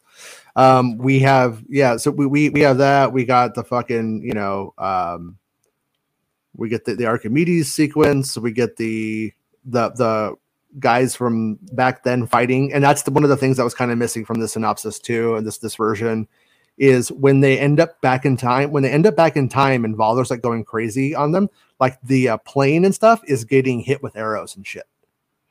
Like they get full on attacked after he's like attacking and calling them savages and stuff. Like they end up like not, because they're flying low to get to the rift originally or whatever. Right. So and then it's basically says that Archimedes, there's that moment in there that something I don't understand in the narrative too, is that like Archimedes doesn't understand the tectonic plates. Continental drift, he doesn't understand. And Indy laughs because Voller doesn't take that into account. But then, so I would think that would mean they would end up in a different geographic location. But then they go through and then they end up still in Sicily. So I'm like, so I think there's something kind of missing in the translation there. Well, this comes from like there was an old theory about time travel that you couldn't, you know, that you couldn't just go somewhere because the Earth would rotate and spin around the galaxy. But then someone fucking went out and proved that that's actually not what you would end up in the spot because of blah, blah, blah. Like someone did some scientific mojo on that idea. Yeah. Yeah. So maybe that's like a play off that. Right. You know, that, yeah, you end up in the same spot. Just you got the time wrong, you know, like right. Yeah. Dinosaurs. What if dinosaurs showed up and just he was stuck in Jurassic Park? Indiana Jones in the Jurassic world, right? Yeah. Oh, I'm so tired of it. Those Jurassic World movies. Come on, him running through the jungle with the Tyrannosaurus Rex coming after him. Come on, he's got like an egg in his hand. He's gonna take an egg back. I think it's like all been done. I don't know. I don't believe in dinosaurs anymore. Not like, you know, from a religious standpoint. Yeah. In Hollywood for this current like iteration of filmmakers and everything. I'm anti-dinosaur. I'm anti-dino. That's what I'm trying to say. I'm a big fan of Dino Crisis, the video game. So bring back Dino Crisis. Bring back Turok for Turok 64. No, because there's only dinos in the first 3 levels, and then fucking aliens show up, and it turns to shit. Yeah, you know? Yeah, that's true. But yeah, so that's the like general story of it. We're gonna see the movie when it comes out, and with you guys, I assume, and then we will like, you know, review it and read it and see how it holds up. Were the people at cons like correct? You know, is it not a good movie? They when they talk about like looking at the structure of this, of what I think is the structure based off of this, and the critiques of the plot, this is how an Indiana Jones movie is organized. So that critique automatically for me gets thrown out. That's one thing where if that's your angle, you're fucking dumb. Get the fuck out of here. The angle about about MacGuffins, like, get the fuck out of here. That's the same, that's the same argument. That's stupid. Like, it's literally like, this is structured like an Indiana Jones movie. So on that front, I mean, I guess you could just say that format is dumb and done, and you don't want it. Nothing would ever make you happy. That's fair. I mean, and that could literally be how people feel. I just like that is fair, and that that could be, but also can't fault it for that. If Marion and Indy's real rift is the death of Mutt, then obviously there's something we're missing here. When they see he has to go, I went back, I tried, I wanted to, I tried to save him, but you know what I mean? Like, it's not possible, or, like and she's like, something like, you don't worry about the past, we still have a future. There's some line or something there that has to be actually said or done to complete it. You know what I mean? Because if she just shows up and they ate ice cream and whoop, the movie's over. No. To be clear, to be clear, she goes to the store to get groceries. She comes back with groceries. That's like her reveal. And Teddy's like, "Oh fuck, ice cream." And then Helena's like, "Nah, Teddy, we're gonna go get better ice cream." Like, because she wants them to be alone. They don't eat ice cream, right? Like, it does it. Just to be clear, like they, yeah. So it's like she's there. I think like. I mean, the fact of the matter is that he comes back and he's like out of it, and all of his he thinks when Mutt dies, his family's gone. But I think like the idea being sold in the on paper, anyways, from what it appears, is Saul is there and his goddaughter Helena, because there's a moment where Helena is going to get killed, and then he's like, "You're the last family I got," and then that's why he saves her. That's why he says that, so he does care about her. And so at the end of it, he's got Marion is there for him. Sala is there for him. Helena is there for him. So when he comes back, his family isn't dead. He still has that, even though Mutt's gone. But so it's just not, the way he was conceptualizing it is now changed. Does it require you to do all of the work to figure that out? Or do you feel it naturally? Or do you just not feel it? Or is the work there, but you don't feel it? I don't know. I'm going to say some of the people who saw it so far would have said that, what's Russell saying? If Indy inadvertently changed the past and somehow Mutt was revealed to be alive at the end, that might be interesting. A quick cameo by Shia right at the end. So Russell, Shia LaBeouf beat the shit out of his girlfriend, admitted to it, won't say sorry, but also went around killing dogs. He's a dog murderer. Yeah. So even if I mean, take your pick. Do you hate dog killers? Because he kills dogs. Do you hate dog killers more or girlfriend beaters more? Because he's both. So I don't see him climbing out from this. And so the only thing that they could have done was recast Mutt, and I would be okay with that. Like I'm okay with the idea if they ever want to recast Mutt. And it turns out he's been in a fucking you know what I mean? Like in the Viet Cong fucking prison this whole time, and he fucking bust out. Like he's like Ram Mutt. Yeah, exactly. Exactly. And he comes back and he's a little bit different now. A little bit changed. They got who was the guy who played Stallone's kid in that Rocky movie? They get him to be Mutt, right? Yeah. Russell, I heard that. I was like, no fucking way. Like when I heard that about him, I thought that was like absurd. Looked into it, and he pretty much admits it. And that guy. So as far as it goes, I'm just like, fuck that dude. Don't care what your fucking problems are. Oh, hey, no, Jason, we was gonna get Ezra Miller to be Mutt, but you know what happened on the way to the market? So Ezra Miller is Indy's other son, and they both turn up. Oh yeah, that role's cursed, Jason. It's cursed. It's Indiana Jones and the cursed son. Know what I'm saying? You can't cast no one. I thought I'd play him, but I can't wear a cowboy hat in the '60s. It's not good. Guys, Hollywood Reporter. What we got? It looks like there's maybe it's just a dumb movie. I thought it was like actual drama with the Culkins and Pedro Pascal, but I think it's a movie that they're doing together. Anyways, though, it's not updating me. That's a shame. I just looked back. What? Did you see Filoni when I did the voice? No. Yeah, I flipped over, but it did not. There See, look at that. There's a delay. Oh, that's Really? great, StreamYard. Really good job on the joke, StreamYard. That's just freaking wonderful. Like, sounds like user error to me. But no, but I don't know how to turn on the Filoni cartoon or not. Like, yeah, I've never seen you do it, so I don't know. What is with this? Jonesy says, have you ever known the story of a movie in advance and it turned out better on screen than you could have expected beforehand? Almost every time. That's usually knowing beforehand makes it better because you tend to shorthand everything and stuff like that. So I'll give you a specific example.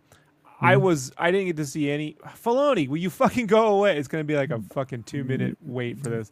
Anyway, so fucking StreamYard, just ruining my jokes. But so in the 80s, I didn't get to see any cool movies, the cool ones, the ones you all wanted, the ones we remember.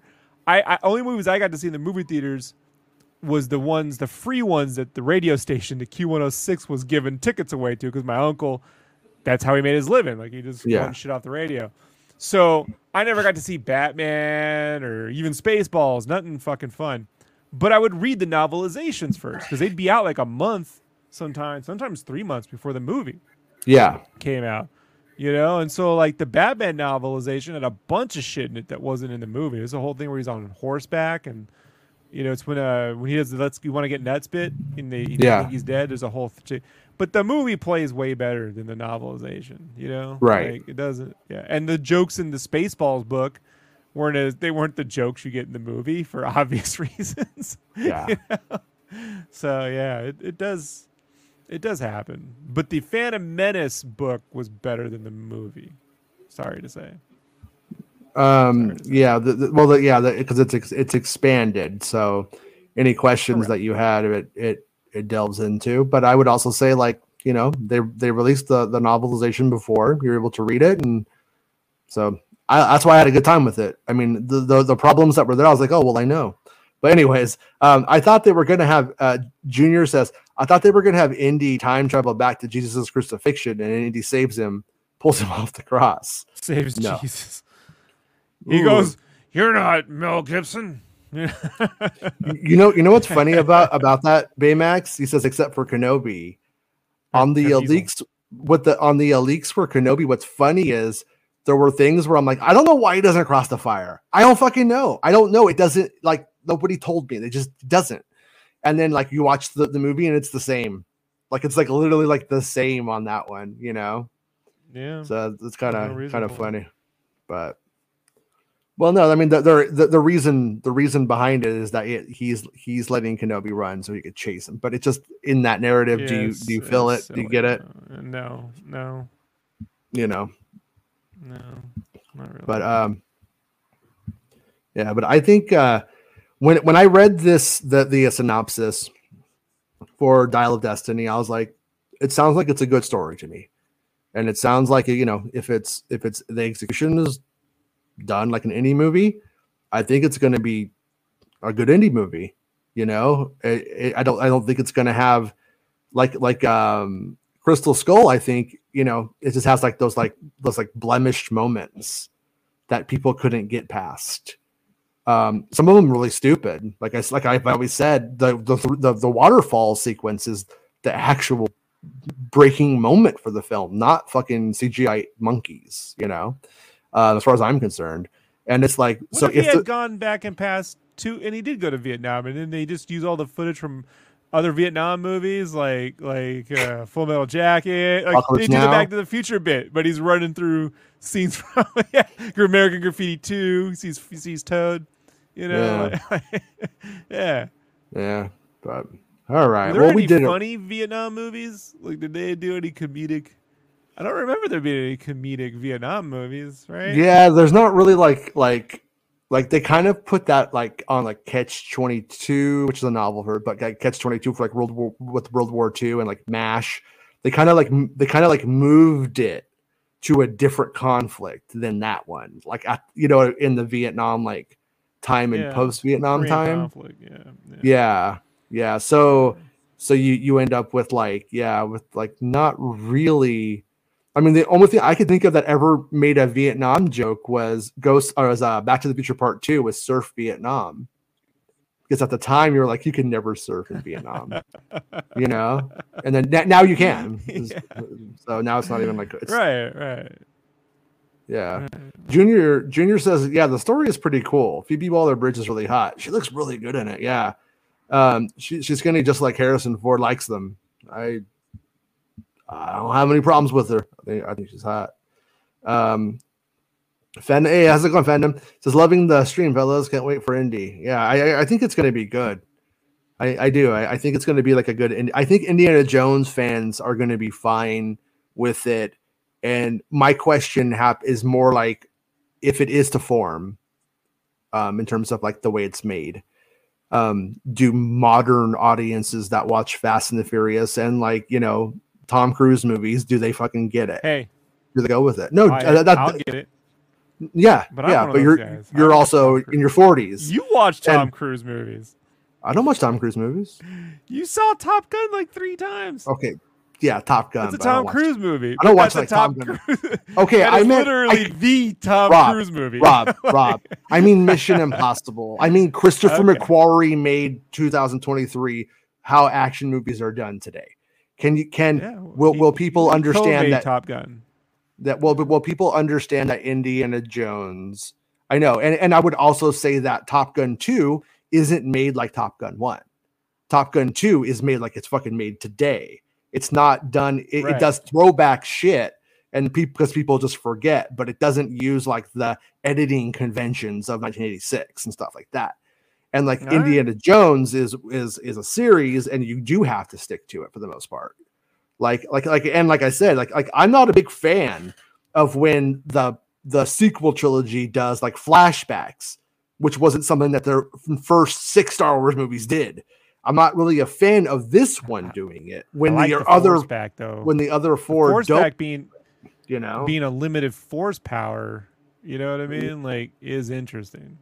Yeah, I mean that they never do anything with it again. That's what makes it like. Well, the problem is that they go and they set up intrigue, and then it's like they tell you the fucking joke, and there was no punchline written to the joke. That's the fucking problem with it. Yeah, it's JJ fucking Abrams for us. So, so this movie, it's funny because it's damned if it does and it's damned if it doesn't. If it doesn't follow the Spielberg conventions entirely, then you end up being like, that's not Indiana fucking Jones. But if you follow really an 80s action, the 80s action adventure film 100%, can modern audiences like dig with it? I don't know. But I think as a fan of it, I win either way. The reason why I went either way, because this movie could come out and make $1 fucking dollar, but it exists. I don't care if they make another one because Harrison Ford's not making another one. He's in his fucking 80s. By the time they got the fucking script done and got into production, he's not going to be making movies. So this is the last one, whether Ford wants it to be or not. That's just life. And so as far as I'm concerned, like as an Indiana Jones fan, if the movie's good, I win. If the movie sucks and it takes forever for them to make another one and to like do something else with other people and just see what happens, then that's where I lose.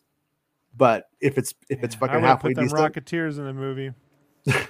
Indiana Jones and a Rocketeer pack and shit. Like I wouldn't worry about. I really wouldn't worry about that. Like I said, because I believe that wholeheartedly that they will do more Indiana Jones movies without Harrison Ford. James Bond. I was bringing this up the other day. Like Kathy Kennedy came out and said that she wants to release the Star Wars films to mimic James Bond. Yeah, but really, like, and I get all that. I'm not denying that. I get the idea behind it. Yeah. But Indiana Jones was James Bond at one point. Like so it's like it's rooted in James Bond. So having another actor take over the role and kind of like jumping around endless adventures in different eras, just makes sense. Yeah, like. It's like Batman. How many adventures can one guy have in a? Well, you know what? No, you know what? Like my take on James Bond is, I would always set James Bond like in the 60s and 70s personally. And like, I'm with you on that. And that's how I like with Indiana Jones. Like there's aspects of the indie universe that like for instance, if this movie is successful and does really, really well, and like they decide to do a spinoff with Helena. Like what's kind of cool about that is we get to go with her into the 70s. And then but within a decade, we're in 1980. And then we're into that Romancing the Stone fucking style thing.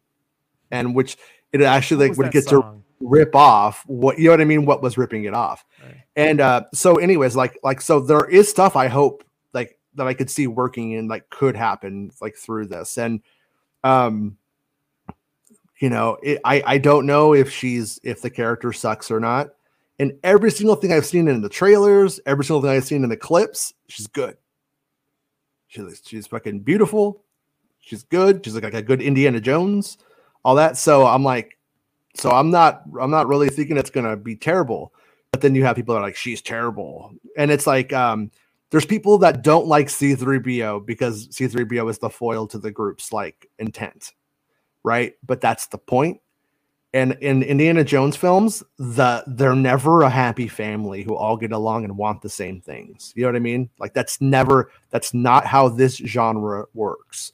So like there's people that like think, you know, she's standing up to Indiana Jones. It was Jewel of the Nile, Jason, when the tough get going. All right. Oh yeah. Inside away, do. When the going gets tough. Remember that one? Yeah. And yeah, it's like and I like Jewel of the Nile and Romancing the Stone, but like when you watch them, you're like, oh, there's such a difference between Indiana Jones and what this does. Like there's such a huge difference. Like, and it's fucking what's his name, which is surprising. I think that's something why that's even only reason why it's even watchable. It's because it's what if we live in a world where Shia LaBeouf didn't murder dogs and beat up his girlfriend, right? Yeah. It's ridiculous. What if we live in that world? And in the story, Mutt decided to cash in on his dad's adventures, and he's a writer of pulp novels, Indiana Jones, and it's all these adventures Indiana Jones never had, but he wrote all these other adventures, right? I mean, yeah, I Marion could have done that too. She could have wrote it. She could have been a writer. Yeah, I think like I said, I think he's, you know, he's dead for now. But if they were to continue it, you know, like what if you made a Helena movie and then, like I said, she rescues him and he wasn't dead and just recast. I think you do. I do think you don't let Shia. I mean, I think it was a good idea to have his death be what puts Indy into his place in the story. I think that was smart. But yeah, but it doesn't have to mean that. He doesn't have to stay dead if they don't want him to, you know? The whole point is like Indy believing one thing and then being shown another thing. That's the character development, not the history of the moment, you know? But he goes back in time and ends up in that scene from The Deer Hunter where Mike's playing Russian roulette with Christopher Walken. Remember that scene? Yeah. He's got to stop him. Oh, man. Yeah. Deer Hunter. Well, anyways, all right. I'm going to go. I'm done.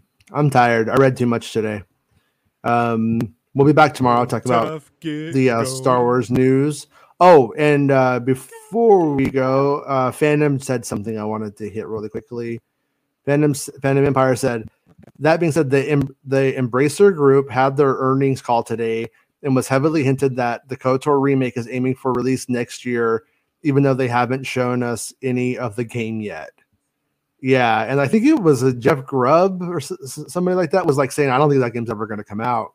And it's being put around saying that he said it's not going to come out. But he just said it was like him and his opinion based off of the flow of things, you know? But I will say, if we don't see it at that PlayStation event this week, I'm these venture capitalists getting into video games thinking like they can just will shit to fucking happen. You know what I mean? Like games are so hard to make, Jason. When you actually, I know there's plenty of indie dev things you can go watch the Double Fine Psych Odyssey documentary if you want to see how hard. It's a pretty fucking brutally honest documentary. It's the closest I can relate to how like games get made, but they're super difficult, you know. And to make a big RPG thing, dude, and that group that was managing that was like middleman. They're like the middle. How do I say? They outsource different sections to different mini studios. I don't know, man. Like you just can't will that into being in 12 months. It's a really big thing, you know. Really, tons of dialogue. You know, the scripts for those RPGs are insane. You know. Yeah, I think Bespin was saying one time on the show that like they basically squandered $100 million on that game right at the start for a demo, and then they didn't even use that in the studio. They ended up changing it. So I don't know at what point they pull out on the game. There's a certain point where the game will not be profitable. So we'll have to see how much longer they can go before they just don't make the game. General Grievous doesn't have high expectations for Indy 5 at the moment. So yeah, hopefully when you see it, you are pleased. I don't know. Yeah, if it does, I will say though, if it does suck, if I don't like it, between that and Willow, we'll be like at episode 9, I'll be like, okay, I guess I'm not really following this shit anymore. You know, at what point do you think there should be a leadership change if that's the case? Like, well, the thing about it is that I don't even see leadership change necessarily fixing these things. You know, I don't kind of Disney down problem, right? I don't know. I don't know. I mean, the thing is, the things I find completely, utterly magical and unique and exceptional were fucking exceptional. And when they become the mainstream number one thing that the production companies make now, it's not exceptional anymore. So, you know, it's like, how do you don't just sit down and go, I'm going to write an exceptional film. I mean, I know you know this, Rob. I mean, like, I'm going to write the best song ever written right now and then go and do it. And you don't make a viral video, you know. It's right. I mean, you know, there's obviously things you can do to tee up to make it more likely. And usually I don't see the leadership at Lucasfilm stopping that part of it. I don't see like Kathleen Kennedy not pulling in like some of the fucking like best people or inspired people and then giving them apparently the tools that they usually the tools that they need. So if it doesn't, you know, and it's just like, if it doesn't connect, that like I said, I think I'm just going to be like, wow, I don't know, you know, maybe I'm not going to follow this stuff anymore, you know, between shitting the bed on episode 9, Willow, and Indiana Jones. I mean, at that point, that's fucking like 3 strikes for me, you know. That's 3 big strikes. So if this movie sucks, end of the podcast. Or we'll just cover other stuff that we're into, that we're interested Marvel? in. No, not. I'm not into it. I mean, I would, but I don't know. Poker, you know.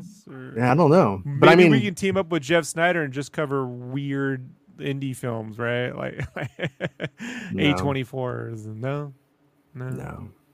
What else do you like, Jason? Fortnite?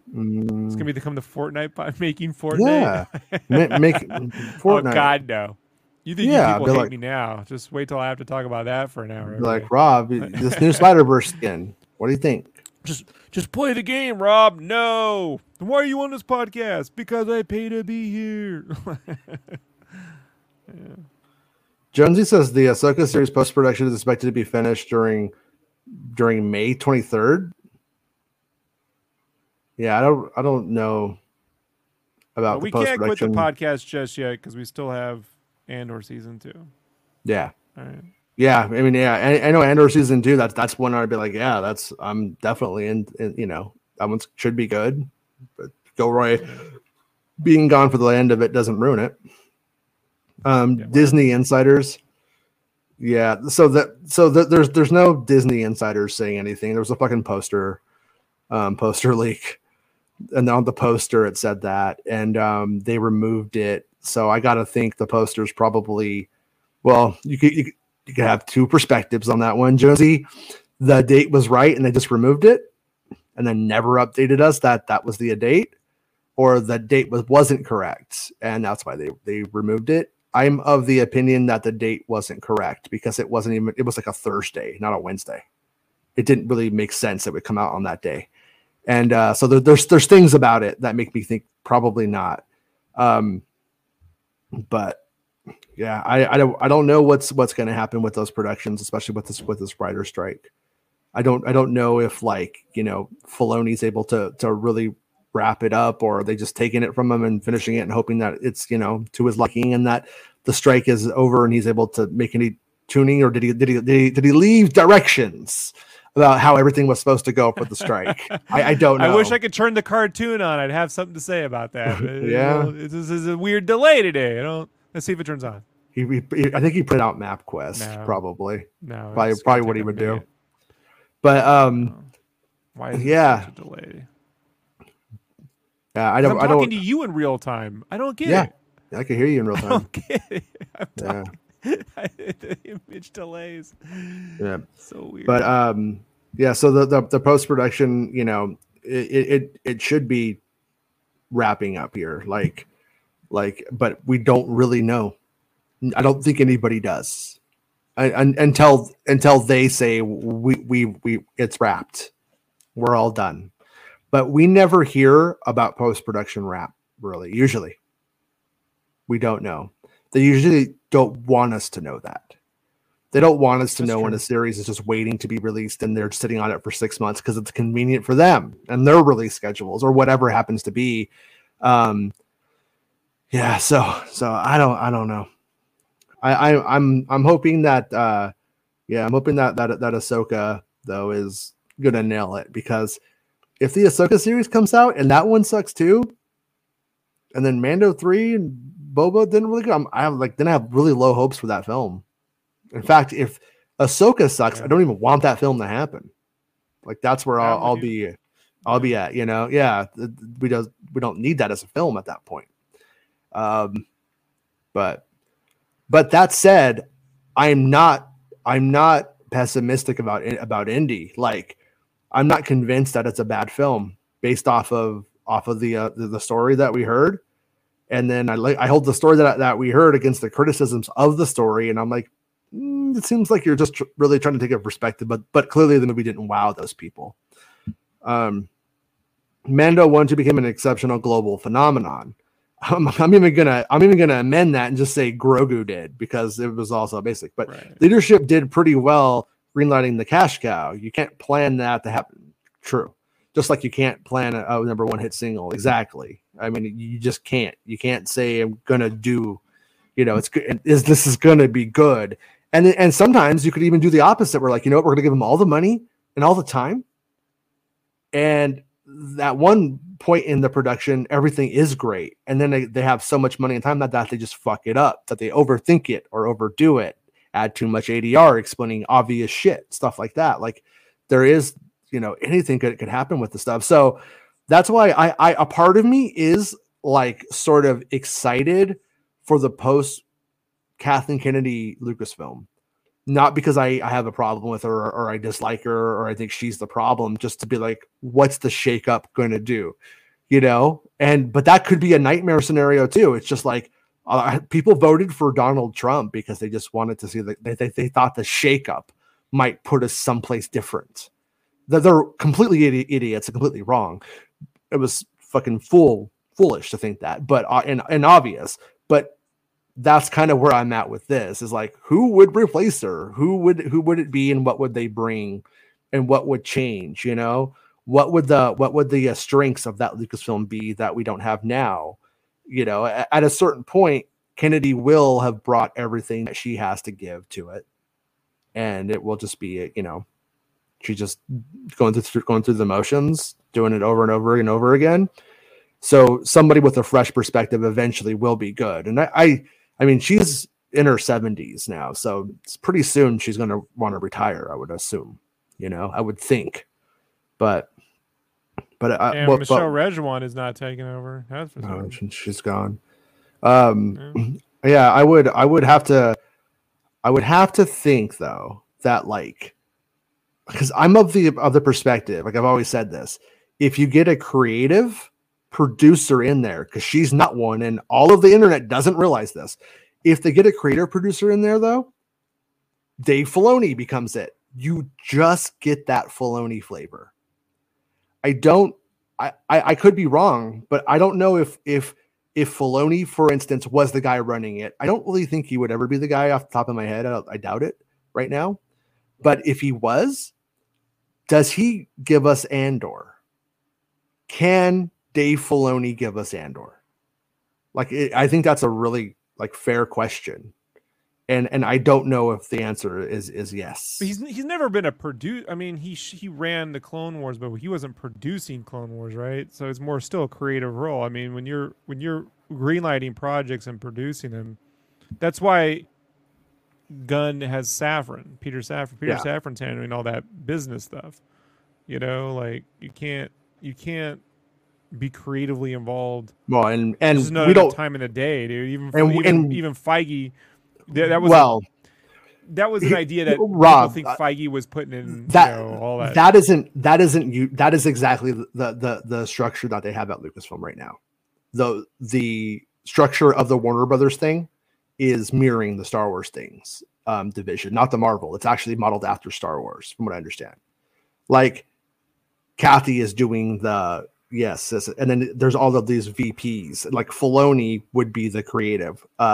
Right. He's not a VP, but it's not, she's just but then elevating president producer to a CEO role is different. Yeah. I mean, you got spreadsheets and fucking a bunch of other shit you got to deal with all day. I'm trying to say. Yeah. And it's and that's Kennedy's doing a very similar thing to what Gunn and what's his name are doing.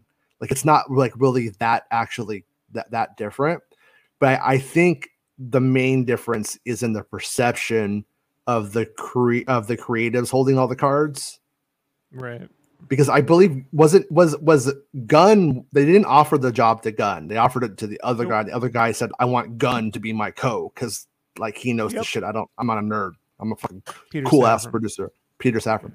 So it went like that, and but we'll have to see, because if they don't produce it, or if they end up essentially following this pattern that Lucasfilm has at DC by some chance, kind of see that maybe that's not the way to do this.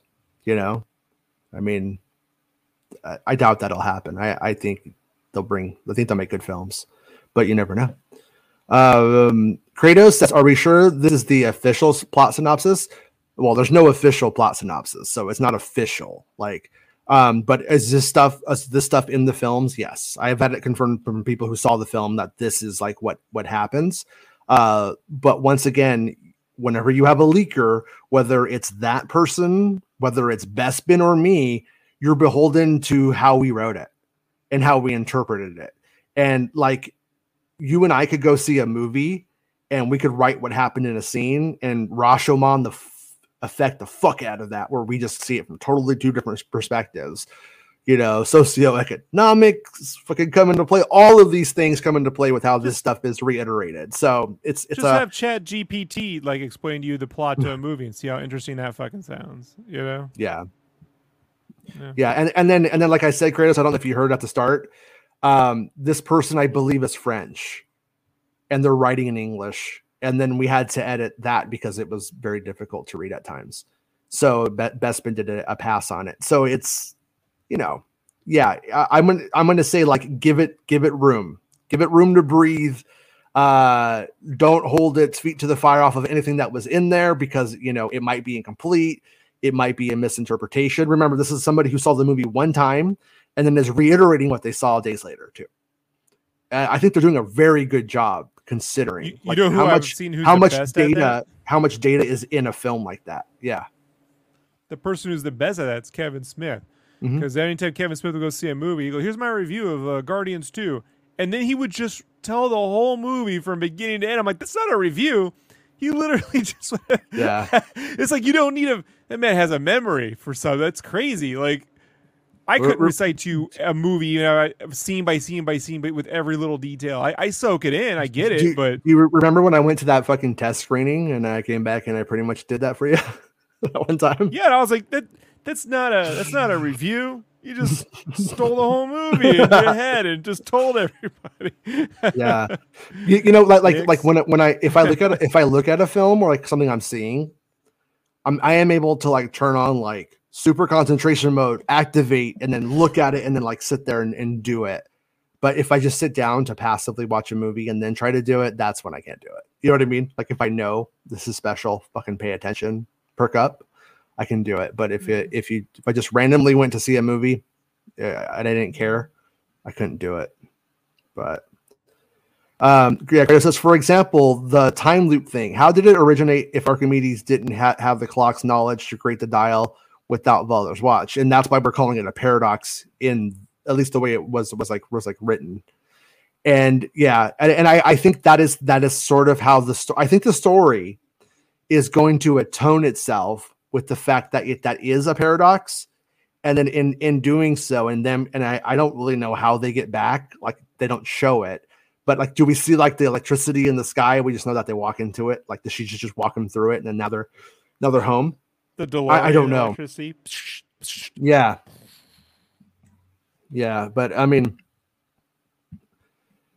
so there's like little things there, but I do think that the Voller's watch is what creates those other watches that he was trying to make. So I think they did inadvertently participate in this time paradox kind of thing. I think that's the implication. But when we see the movie, that's when we'll know. And one of the positive things about going through these spoilers like this is when we do see it, we are going to be able to evaluate. Like there's going to be people who leave that movie going, "That's fucking dumb because of this," and they might misunderstand it and then call it dumb. Whereas we're going to know and understand it, and if it is dumb, be able to call it that with some. We are prepared. You know, that's the way I look at it. So, and there's been a lot of studies. There's been credible studies that people who follow spoilers enjoy films more.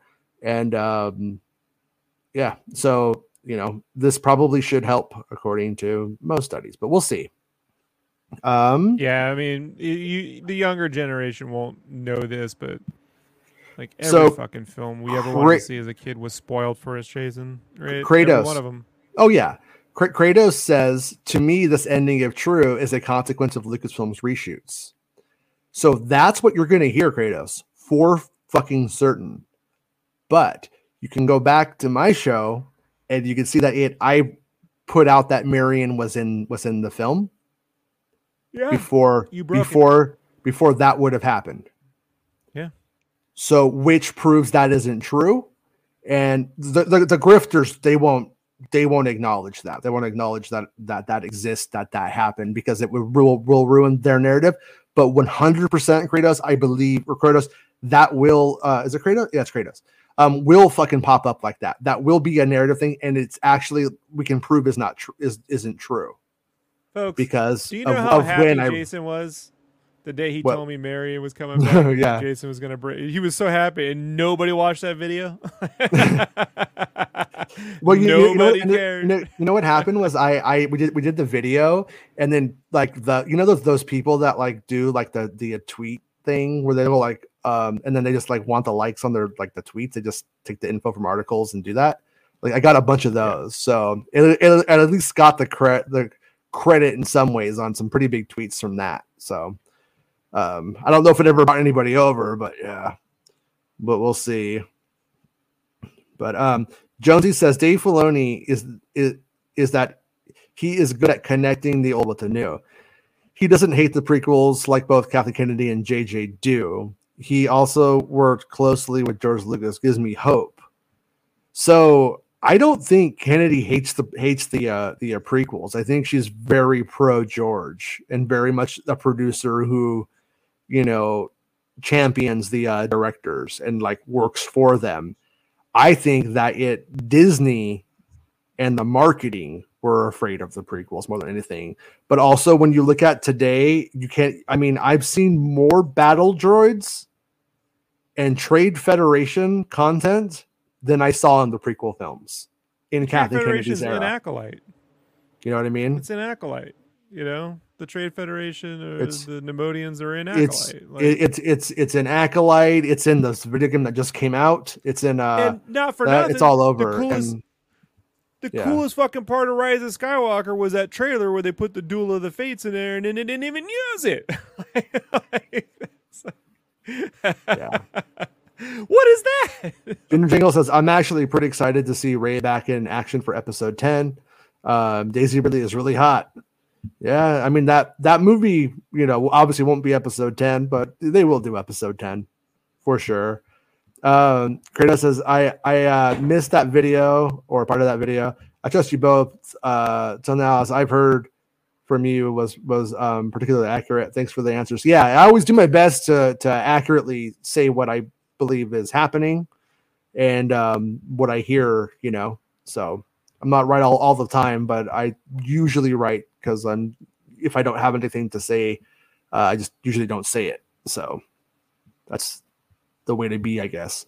All right. Well, anyways, my kids are home from school and I gotta make snacks. They're having a snack attack. So I let them walk home on their own today for the second time. Yeah, we're trying it. So, but anyways, we'll see everybody tomorrow. Probably at 1:00 Pacific Standard Time, talking about whatever the Star Wars news is. Hopefully it's good news. And so we'll have a show tomorrow either way. So we'll see everybody then. And I guess this will probably be our last Indiana Jones show until we see the movie. I think we've done it all now. So all right. No, wait, maybe when John Williams' score goes up on the stream, right? We'll talk about listening to that, right? Yeah, I'll listen to it. We probably will. I'll listen to it.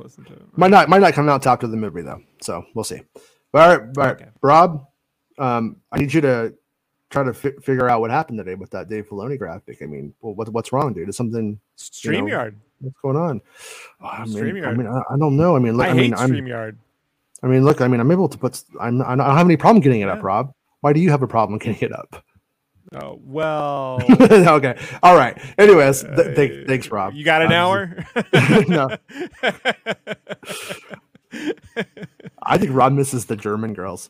All right. We'll be back tomorrow. And then thank you, Rob. We'll see everybody tomorrow. Yeah. Yeah. Yeah. End of the show. Come on, let's go. Hey! It's the end of the show. Come on, let's go. Hey! It's the end of the show. Come on, let's go. Hey! You know you should go. Come on, let's go. It's not about spaceships.